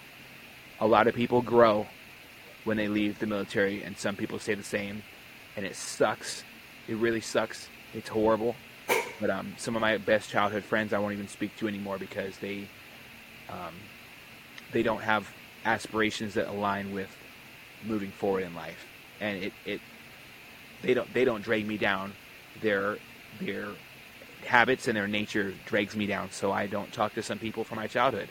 That's a healthy boundary. Another thing that kept me grounded when I was really thinking about hurting myself was camaraderie. Who is out there right now that's in your circle is a good question for all veterans, or who was in your circle who would love to be again. It's this weird game, right? Especially between male veterans, because I can't speak on the lady veterans, so I'm just going to focus on the males for a second. Do I reach out to this guy? Does he still think about me? That was a stupid thing to say. The things start rolling. Like, does this person even remember me? I've spent over so many hours with one watch section 2 when I first started getting the USS Theodore Roosevelt out to sea for the first time. I'm talking about like 4 on 4 off, 6 on 6 off, it was. I spent a whole lot of hours with these people, and I have these relationships for life. When you spend time in the military with somebody else, it doesn't stop. Just like you two, this relationship will never end, and it does. And none of the relationships we have in the military have to. We let them die. We let the relationship die. We don't have to let that part of us die, and we don't have to identify as a veteran all the time. That was another healthy boundary. There are things that I've done, and I have to take accountability for this because I really failed at helping my wife understand this. Yesterday was a tough day for me or the day before, because I brought this up on Thursday, and it was tough for me to hear her not know that I've talked about this, or I never shared this with her, and I feel like I've left her in the dark kind of. So I'm going to take accountability and say I messed up, because there's times where I felt so frustrated with what I did in the military. I hated who I was at times. I felt like I played part in the role of children dying overseas when it didn't have to happen, because I was able to see some of the foot. I can say this now, like, where the Navy going to sue me? I saw drone footage from us blowing up people overseas, and it wasn't. There was a part of the clip where there was drone footage surveilling. I don't know if this was even involved my ship or not. I don't know. I can't tell you, because I didn't stay long enough and watch the screen long enough. But I saw kids playing soccer, and I saw a bomb land on the building next to them, and I saw kids' bodies scattered. And things like that, they really, like, put things in perspective for me. So I can honestly say I'm not a fan of everything I did in the military and the part I played bringing on these bombs. I used to get so excited. I used to freaking, like, we do stupid stuff. We're young. We're fresh out of like, most of us were fresh out of, like, high school, except for the old guys, the old guys that get in. Yeah. But, who were, like, literally just 2 years older than us. We called them old anyway. We were, like, slapping the bombs, writing our names on the bombs. Like, oh, yeah, I can't wait to go blow up a terrorist. I don't think a 4-year-old or a 6-year-old or a 10-year-old, 11-year-old playing soccer is a terrorist. And I'm not accusing the United States government of war crimes, but I am saying that mistakes do happen. War is not a beautiful thing. It's real, it's raw, it's painful. And we have to wake up and appreciate the things that we have now to get away from those dark corners. Because that's something that's going to stick with me for the rest of my life. There's no way I can get the idea of a parent coming home and finding their children blown up, or the parent being blown up with the kids, or soccer it's a scary thing to me now. I don't go to any soccer games near me. I don't think of these things, because until I'm in a moment like right now where I'm bringing it up for the first time. So I don't like soccer. I never put two and two together. It's probably because it brings me to a tough time where I saw something that didn't make me proud of my country. And I shouldn't say that, because it's not my country's fault. It's one person's fault. Someone messed up intel, someone did something wrong, or the HVT, the high value target, was worth it that much. So if the United States government comes and kills me in the middle of my sleep, I can go to my grave saying that I'm not ashamed of my country, but I am ashamed of some things that I took part in, and I had to forgive myself, because we can't only control what we can control. And so that understanding really helped me with my time in the military as well. The last thing that really drove it home for me was forcing myself to reach out to others. So I talked earlier about being nervous to reach out to people who I deploy with. Oh no, what's going to happen? Forget that, man. Put your ego in the garbage. A lot of them are having them same thoughts about you, and as soon as they're like, oh, dude, Eddie's calling me. Let me pull over, bro. This is about to be good. Hey, what's up, man? How you been, man? I know I got the jitter. I see Boughton's calling me right now. Like, what the fuck? Let me go out in the garage and light up a little doobie, see what he's talking about. Like, what's up, dude? Yeah. It's like, I'm in Vegas right now. I'm drunk. I love you. You should have called me up, dude.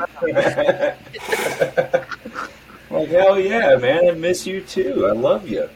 Mowgli, my little bear. And that's the thing right there. A lot of guys don't say that enough, because we think it's going to, like, deem us as, like, a super... Like, society tells us saying I love you to another guy is going to make you, like, some super insecure, non-masculine individual. There's a whole lot of beauty that can be found in telling a friend that you love them. Because I had a friend, I told somebody, hey, man, I love you, bro. And he started crying because he'd never been told that by his parents. That sucks, right? That hits home on a weird level, because I never experienced that, but it hurt me, because we've all felt unloved at times. Reaching out to a friend is a key component. They don't know you think about them until you do. So I call my friends often and religiously. Anybody who's in my circle in my life right now, I really try to make a positive effort to reach out to them. I'll spend, even if it's 10 minutes a day, texting everybody who I think about them. I don't care if I have to stop my job. As soon as that thought comes into play, oh, I miss this person. Stop everything I'm doing. send him a message. Don't tell my boss, but I send him a message and let I him know. catch myself doing that a lot lately too. You know, you're just like, you know what? Like me and my brother, we don't have like the greatest relationship growing up. It's just one of those things. But like as we're getting older, it's just like every once in a while, you know, I'll just shoot him a message like, hey man, I fucking love you. You know, we don't get together enough. I love you. And then he's just like, hey, you know, I love you too, man. You know, he's over in he's only about 4.5 hours from me, but he's actually a emergency dispatcher. So he works for City of Eau Claire in Wisconsin. So we're hoping to get him on one of these days too. Talk about heroes, man. Brain. But yeah, so I guess, you know, the Turner boys are, you know, born to be heroes, I guess. But I know he always wanted to be a cop. I know he had some surgery when he was younger. He had like some, if I remember correctly, he had like some scar tissue removed from his hip or something like that. So it kind of left his right leg not as useful. So he couldn't pass some of the physical things to be a cop when he was younger. Tried to be a EMT. So I mean, like ultimately he didn't quit, and now he's a emergency dispatcher. And I mean, I know I've told him this, but I want to take this moment to just tell you, man, like, hey, dude, I'm fucking proud of you, and I'm sure there's a lot of people that appreciate what you're doing. So keep doing that, and we hope to have you on soon. So there's that. And yeah, so I mean, it's just truly amazing when people, you know, go into the darkness to kind of bring people back, you know, and there's something about that it's like you said, it's like heroic shit, you know. Dude, damn, man, your brother is such a superstar, man. One of my favorite parents as a child. She was never around for the parent-teacher time because. In the co-op because she was in emergency dispatcher as well. Julie Shend is her name, and I remember because she is one of my heroes. So, dude, your brother just got added to my. I got to write her name down or somewhere. I want to make a list Scott, like on my wall at my house in my bar. All the heroes in the world to me. Wow. Dispatchers are a different. They're a different breed, dude. I mean, and your parents were, right? Yeah, because like both my parents were. I grew up in a very strict law enforcement household. But I can tell by the way you shave everything on your face. It's really close cut. Yeah, he still can't let it go. He looks like a cop. For sure. Well, like, but my like mom. Ramathorn. But my mom is a well, they both still work for the sheriff's office. My mom used to be a dispatcher for the longest time. And I never understood it until I grew up and like I actually applied, and I was one step away from accepting that job before I got this other dream opportunity to work with veterans for a living. But it was when I realized what she did, and it just kind of took me back, and I was like you know, she used to send my dad out on calls. Like, how fucking scary is that? Like, to know where you send them to. Yeah, to know, like, and because they would work, there'd be sometimes they work the same shift. So my mom would be sitting there, and she called, you know, I think his call sign back then was Charlie 32 or something. Like, she called Charlie 32 to go, you know, and investigate this, you know, this shooting that happened on the south side or whatever. And it's like, and that's and it's like, yeah, dispatchers. I don't know if I could do that.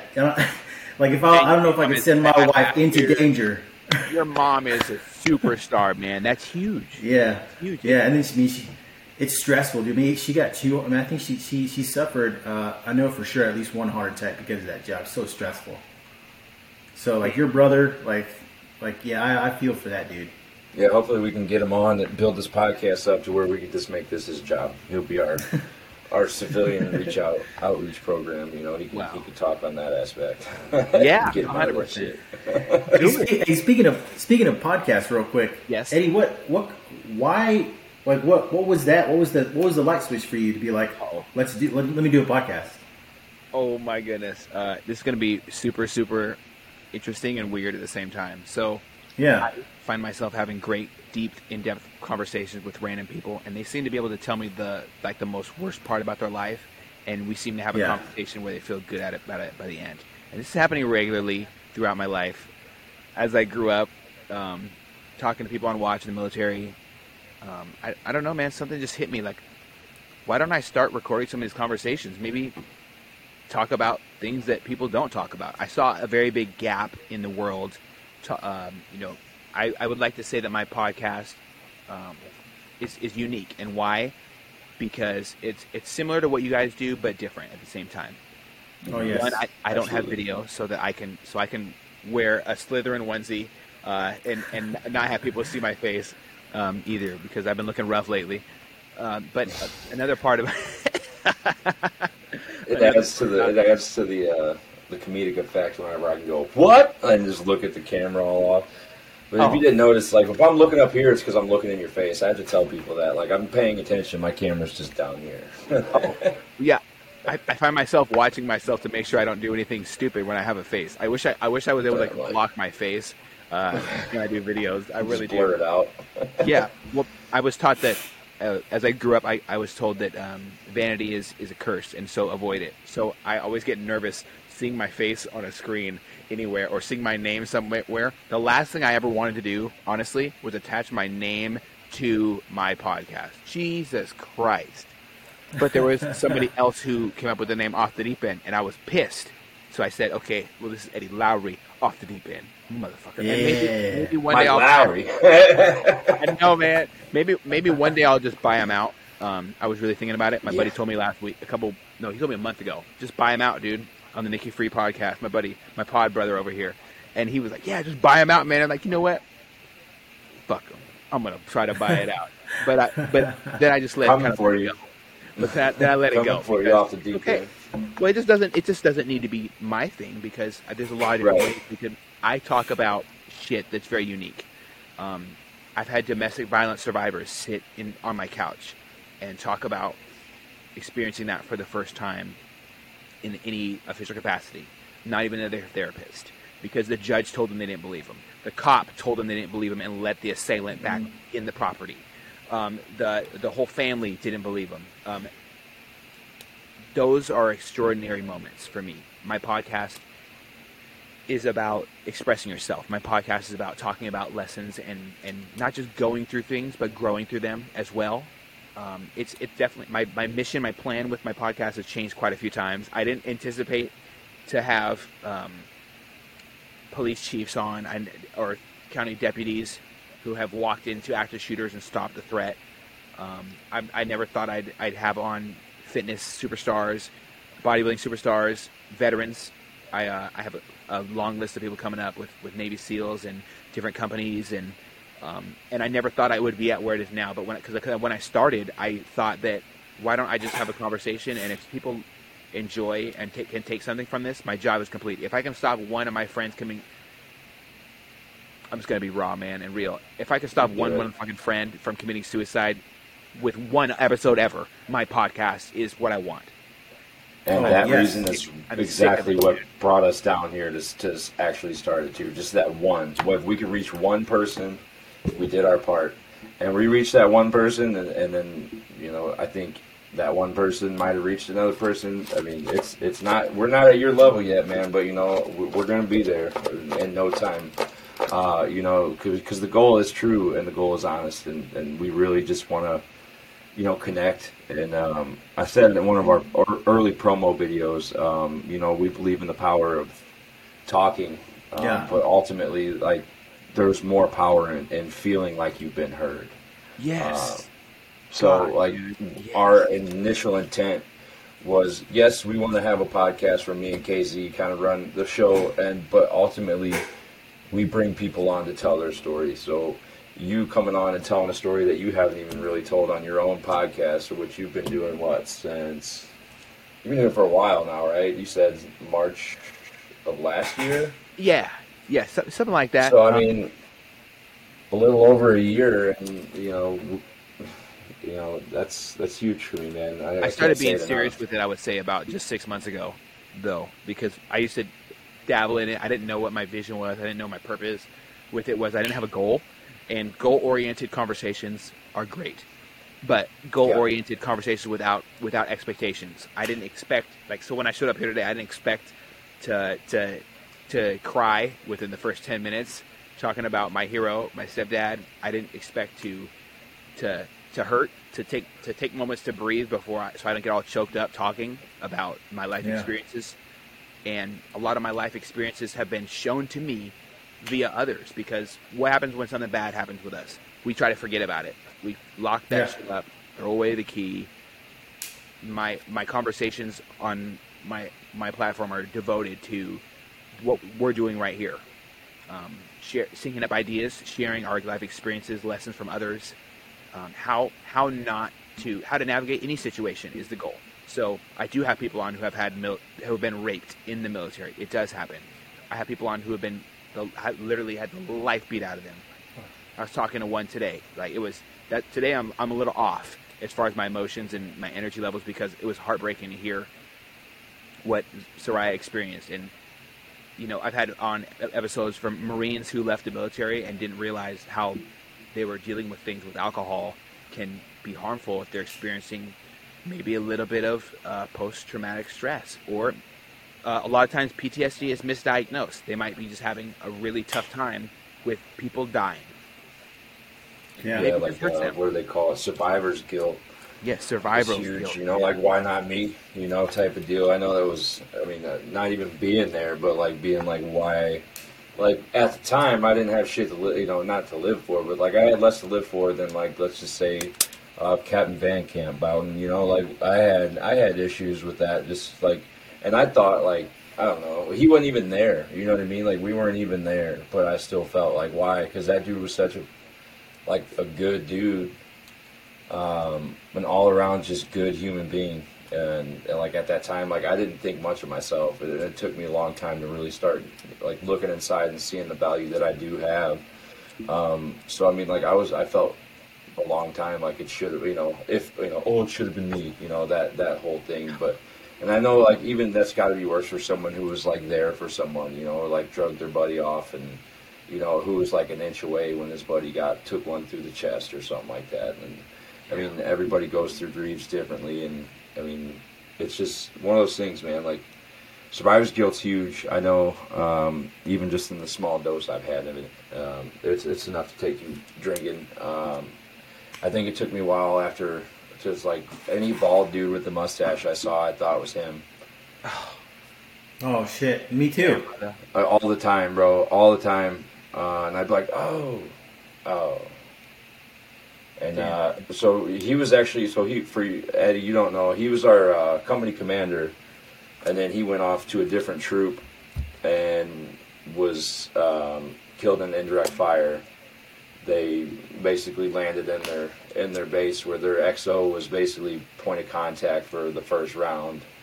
The commander, him, and also our old first sergeant were their troop at that time, and Captain Van Camp made the flight to where we were at, or made the evac to where we were at, and then was medevaced to Germany from Delta, and I believe passed away on the flight to Germany. But First Sergeant Field did make it. I guess his ear was like hanging off of his head, and he was like, in true OG NCO fashion, was like, make sure every one of my fucking dudes is on this bird before we get out of here.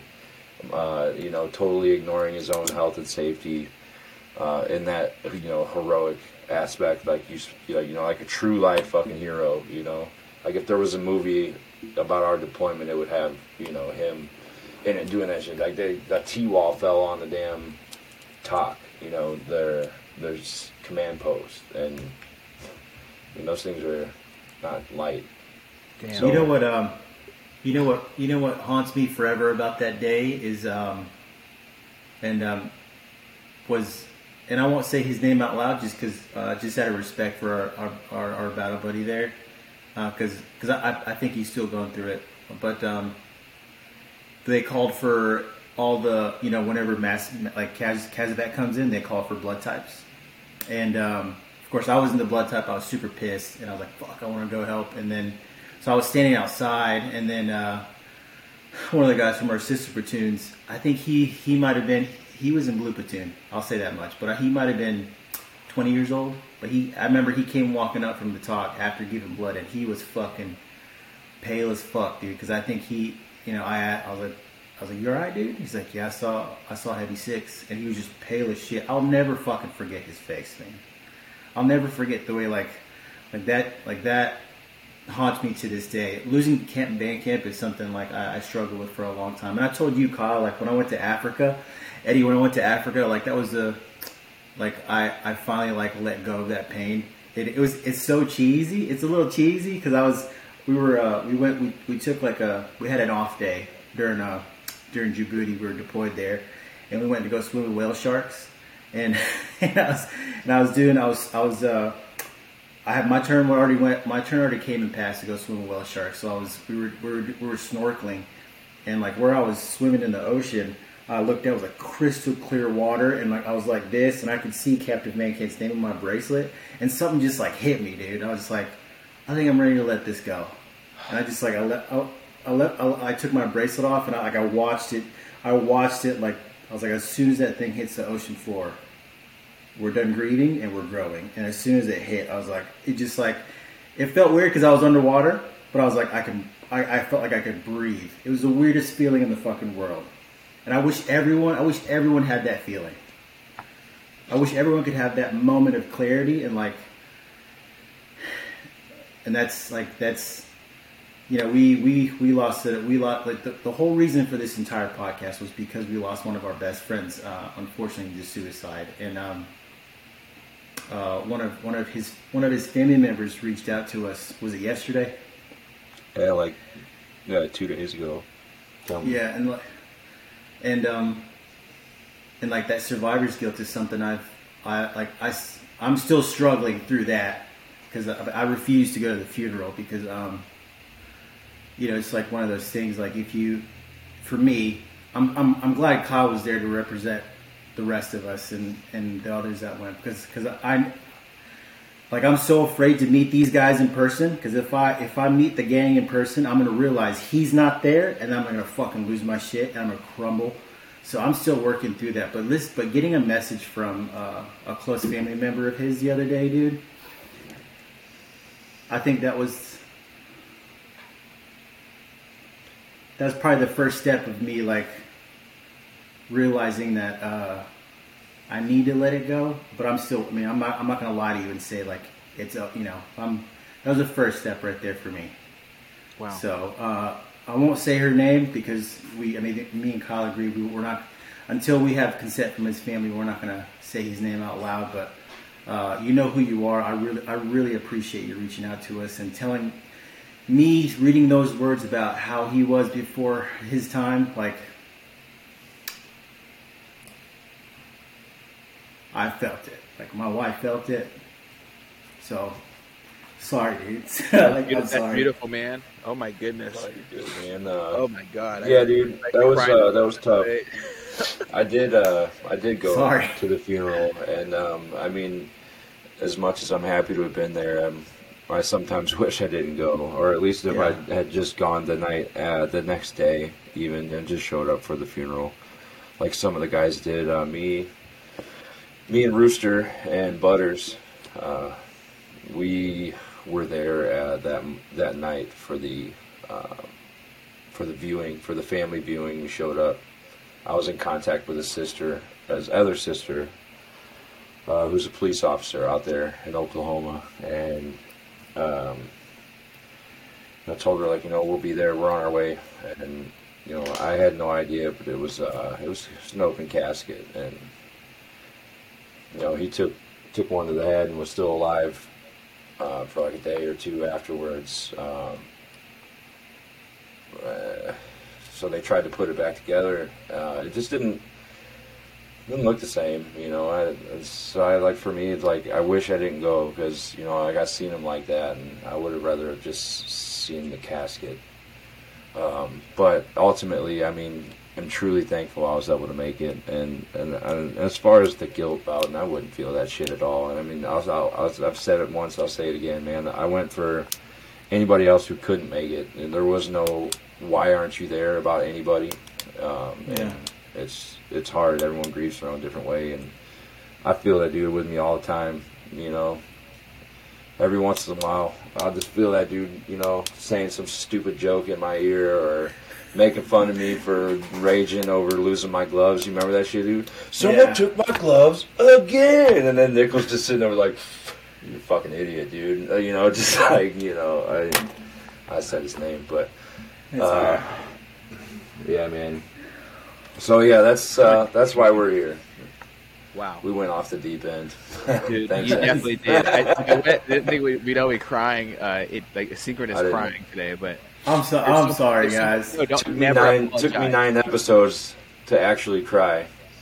There it I'm was. I'm proud of you for expressing yourself, man, and to you as well, man.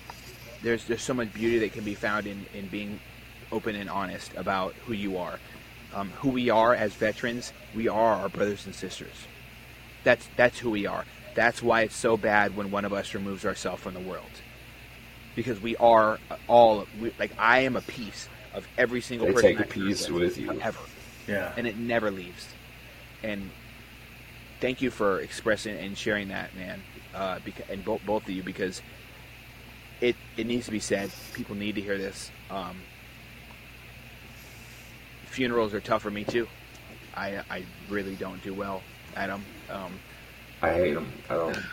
Yeah, I I don't wanna don't. go. I hate them. I hate them. I hate them. There wound up being 8 of us from the platoon, and his sister asked us to carry the casket. So naturally, we definitely did. So he got at the end of the day, he got carried to rest by his brothers in front of his family, and we got to share some stories with his family. We got to meet his son, meet his daughter, who just had a kid. I mean, Our sons have the same birthday, dude. Like that dude's connected to me for fucking life, man. Like, and on a like, it doesn't surprise me that you went because like Eddie, like this is. I mean, I'm pretty sure you already know Kyle's a fucking awesome. Like Kyle's an awesome fucking dude, but this is like a testament to who Kyle Turner is.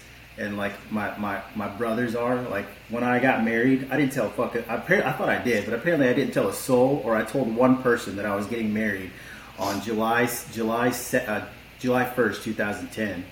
And because me and my wife were supposed to go renew our license, and right across the street was the court annex office, and we were just like, hey, fuck it, let's just go get married today. Let's not wait till after deployment.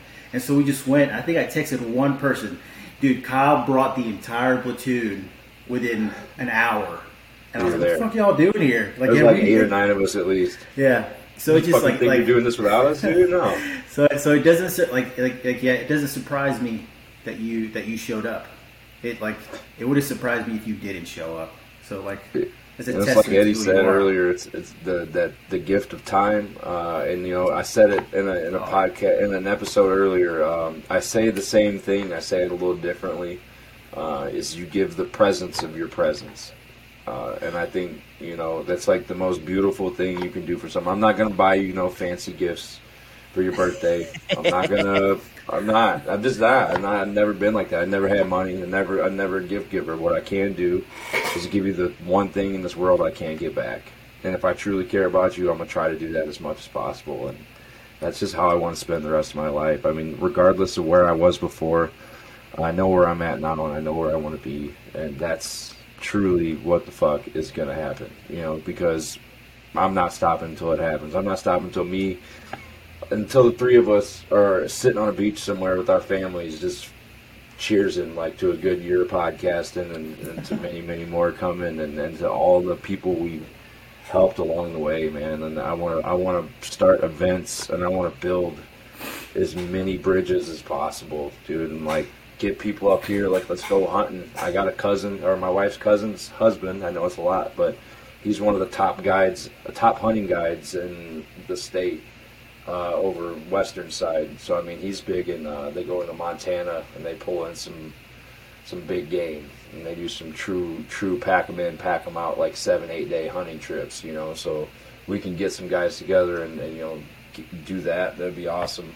To start, or I mean, shit, even anything, man, anything. We pick a state and just have a camp out, and then just make money for pick an organization. That's I think there is one. I mean, I do want to wrap up here shortly, so we'll go ahead and finish it with fuck, man. This is such a good show, this one. I just want to say something before we wrap up this little piece right here. Dude, yeah. You both need to give yourself some grace when it comes to dealing with the things you've experienced, right, with your brother. And I say that directly because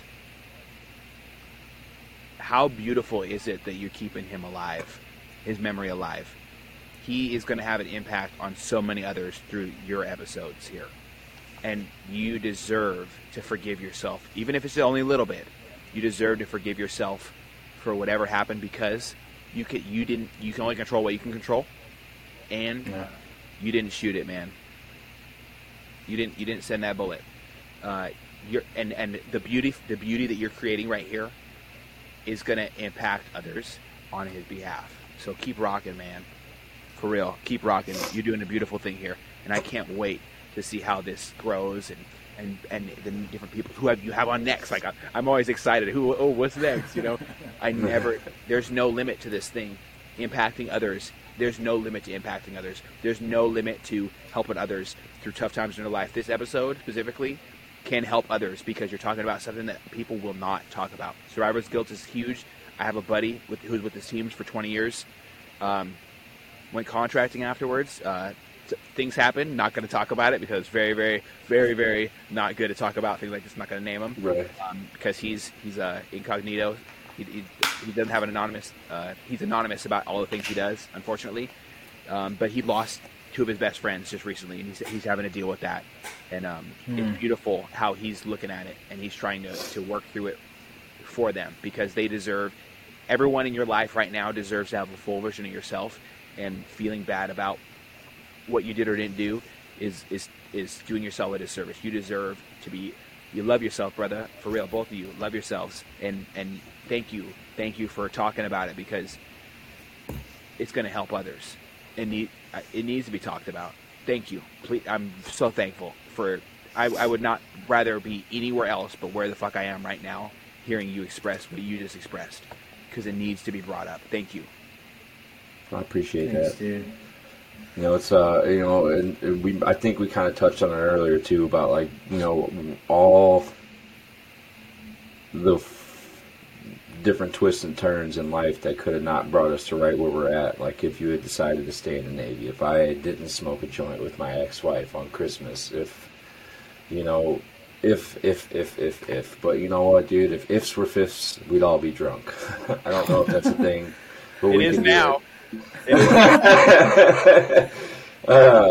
But you know, dude, it's like the farmer I mentioned, the farmer and his son in the episode prior, you know, that Shia LaBeouf mentioned, and Yes. the Real Ones podcast. You know, it just can't call it. You know, it's as for life is. You know, today could be one of those. I'm not even gonna say bad days anymore ever again, dude. I wrote it down. Character building days. Oh, I wrote it down too, dude. That is bad day equals character building days. days. I'll send you the video. It was Les Brown, Absolutely. way smarter man than I will ever be. Said, "Don't say you're having a bad day. Say you're having a character building day." And I'll send you the video because if you watch this video, it's going to cause some serious emotions in you. And there's one thing I left out that got me through feeling like I was going to commit suicide, man. Like I was there, knife in hand, didn't want anything else. This is my life. I went from that to this. I'll never drive an aircraft carrier again. I'll never do some stupid shit with my friends when I know I shouldn't because I think I'm invincible because I'm 21 and dumb. Motivational videos have played a critical role in my fit time in the gym. If I'm in the gym, I don't listen to music. I listen to motivational videos. One's directed towards fitness with powerful messages behind them. So Machiavelli Motivation. If you're in the gym, listen to Machiavelli Motivation or Nick Vision Motivation or something, or Motivation University or Motiversity or whatever the fuck. Do something. There's a lot of different types of fitness. Physical fitness, right? How do you exercise? Do you stretch? How often do you have sex? You know, all these things, they play a critical role in your life. There's emotional fitness. Do you cry? Are you comfortable crying? Do you cry in front of others? Does that make you feel uncomfortable? Why do you feel uncomfortable? Are you insecure about who you are? love yourself. And that's where it comes to the mental health portion, right? Mental fitness. How do I think throughout the day? Am I always down? Do I appreciate the tough, shitty times in my life so I can have the highs? Another one is spiritual health. Am I ready to die right now? Who have I not told who I love them, right? Like, I can tell you, I've never met you both. I love who you both are. You guys are great human beings. I love you too, man. Often, man. Who haven't I not told who I love? Who have I not told? That's a prop. I seek it. I seek telling others that they are loved, because we don't have to be in love with somebody to give love to somebody. You know what I'm saying? Exactly. You know what I'm saying? Okay. So that takes the weird part about it away. Wait, so we're not going to snuggle when we meet up? No, I don't think we're snuggling, man. But I'll tell you what. You can get a hug. Well. And if you're crying... Well, don't be weirded out when you see me and Boughton snuggling, because tanks are a lot smaller than aircraft carriers, I'll tell you that. And the last one is of fitness, the one that doesn't get talked about on any of these channels. Violence fitness.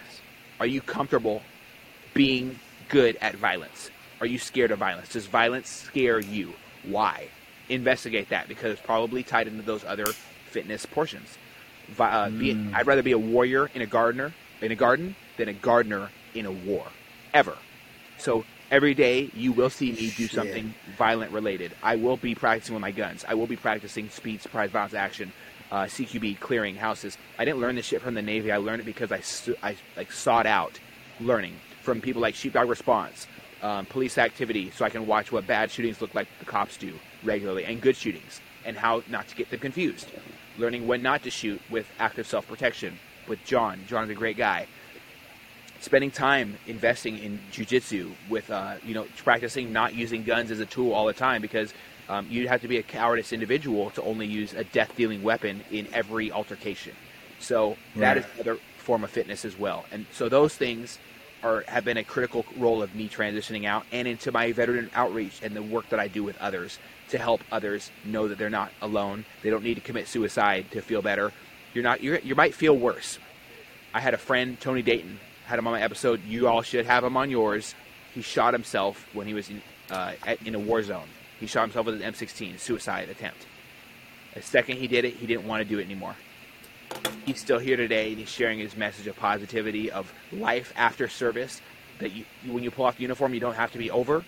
And that is a huge role of what Merging Veterans and Players does over here. So Nate Boyer put together a movie about his experience creating this thing. So he said, what do we have in common with athletes? People who take off their military uniform. What do they have in common? Every time your uniform comes off or your jersey comes off, who the fuck are you without it? That's a serious question. A lot of people don't know. What if you get injured?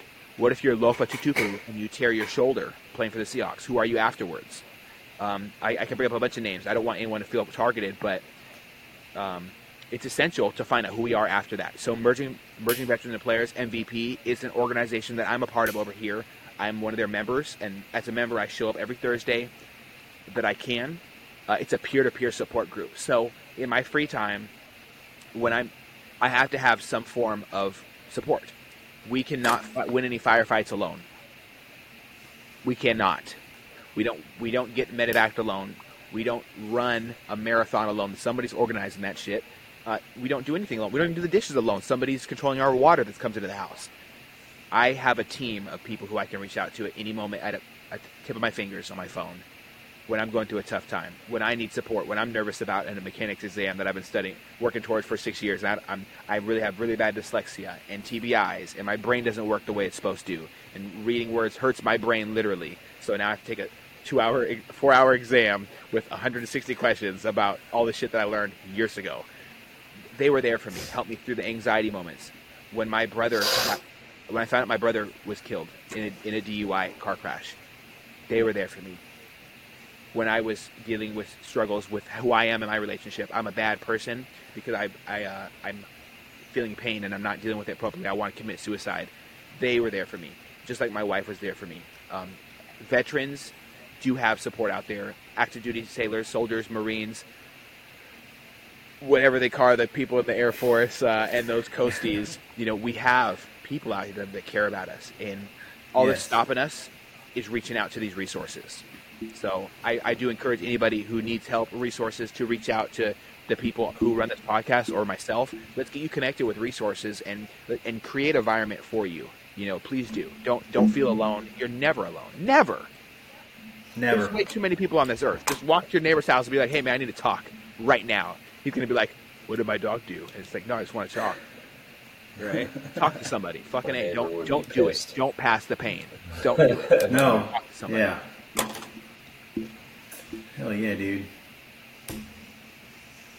Yeah, hell yeah. Yeah, dude. Fuck. Eddie, that was a lot. I really appreciate you coming on today and I wouldn't miss sharing, it. Nowhere else I would rather be right now than this. Sharing your story for one, sharing your insight and just all the insight you gave about transition and mental health. I think that stuff's very important. We try to tell every time I post something, I try to say you're not alone, because that's the truth, dude. And I love that analogy you gave. I'm gonna cut that up and I'm gonna blast that all over social media about the fact, because I haven't been able to put into words of in the military we weren't alone. Why should you be alone post uniform? Because that's that shouldn't be a thing. That shouldn't be a thing. Ever. There's so many more. There's more veterans than there are active duty. You know what I mean? There's more people out here that have served than are serving. Yeah, exactly. Yes, brother.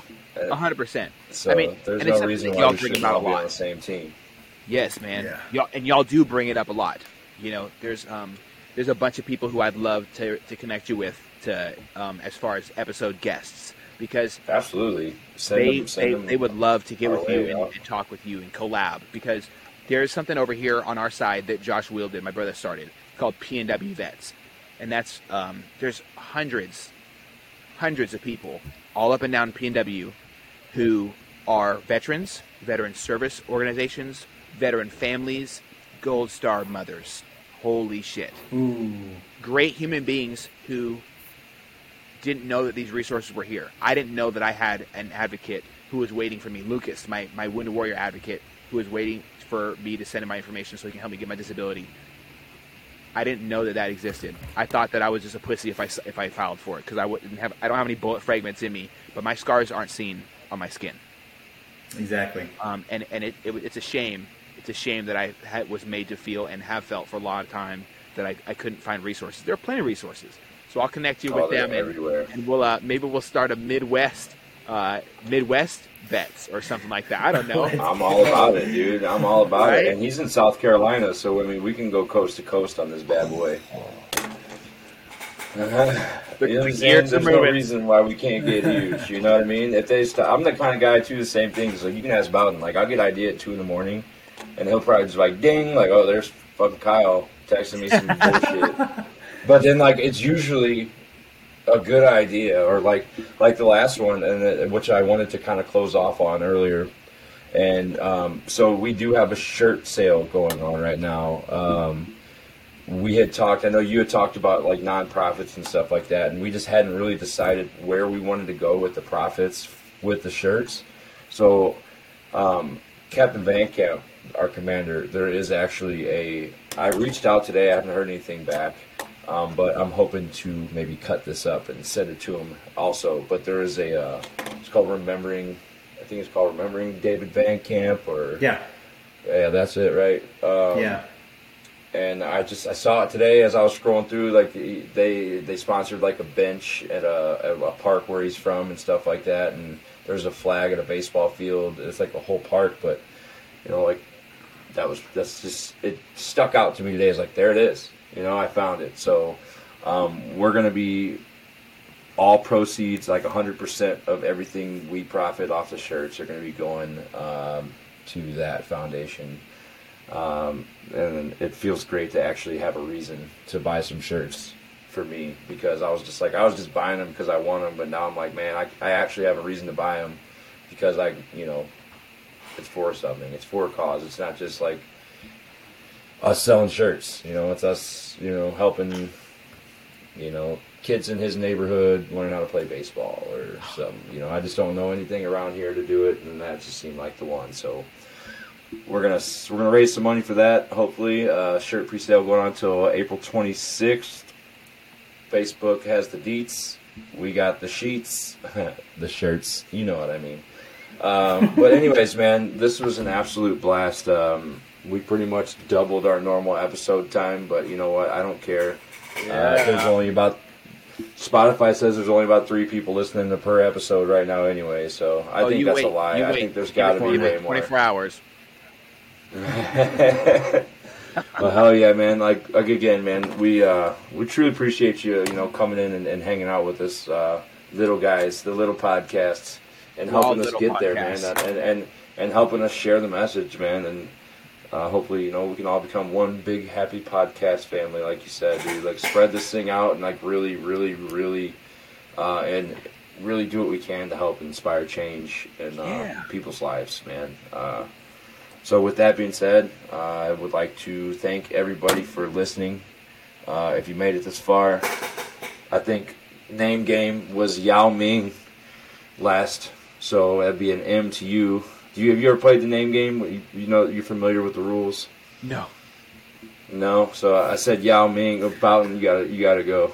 So you get the first name, or the first letter of the first name has to start with the first letter of the last name that he says, and it's a sports figure. So I started with Christy Yamaguchi, right? And then Yao Ming was the next one. So it's M to Bowden. And sports figures, right? Sports figures, only sports figures, real life human beings. Oh, Michael Any Jordan. era, Michael Jordan. J to you, and then we're calling it a night. So yeah, any sports figure starts with a J. First name J. Jarrell Benton, he's a professional bodybuilder out of our P&W. Oh, nailed it. Nailed the name drop too. So that's, in case you were wondering, for next week that would be a B, and we're gonna keep this thing going. You guys failed me in the chat last time, so that's a B to you. Comments are welcome. All right, I'm gonna put it back up, and again, man, thank you all for coming. Thank you, Eddie, for hanging out with us. Absolutely. One thing I want to do is just, hang on, if I can find the button. I'll find the button. This is for everybody. Just for man. We love you guys.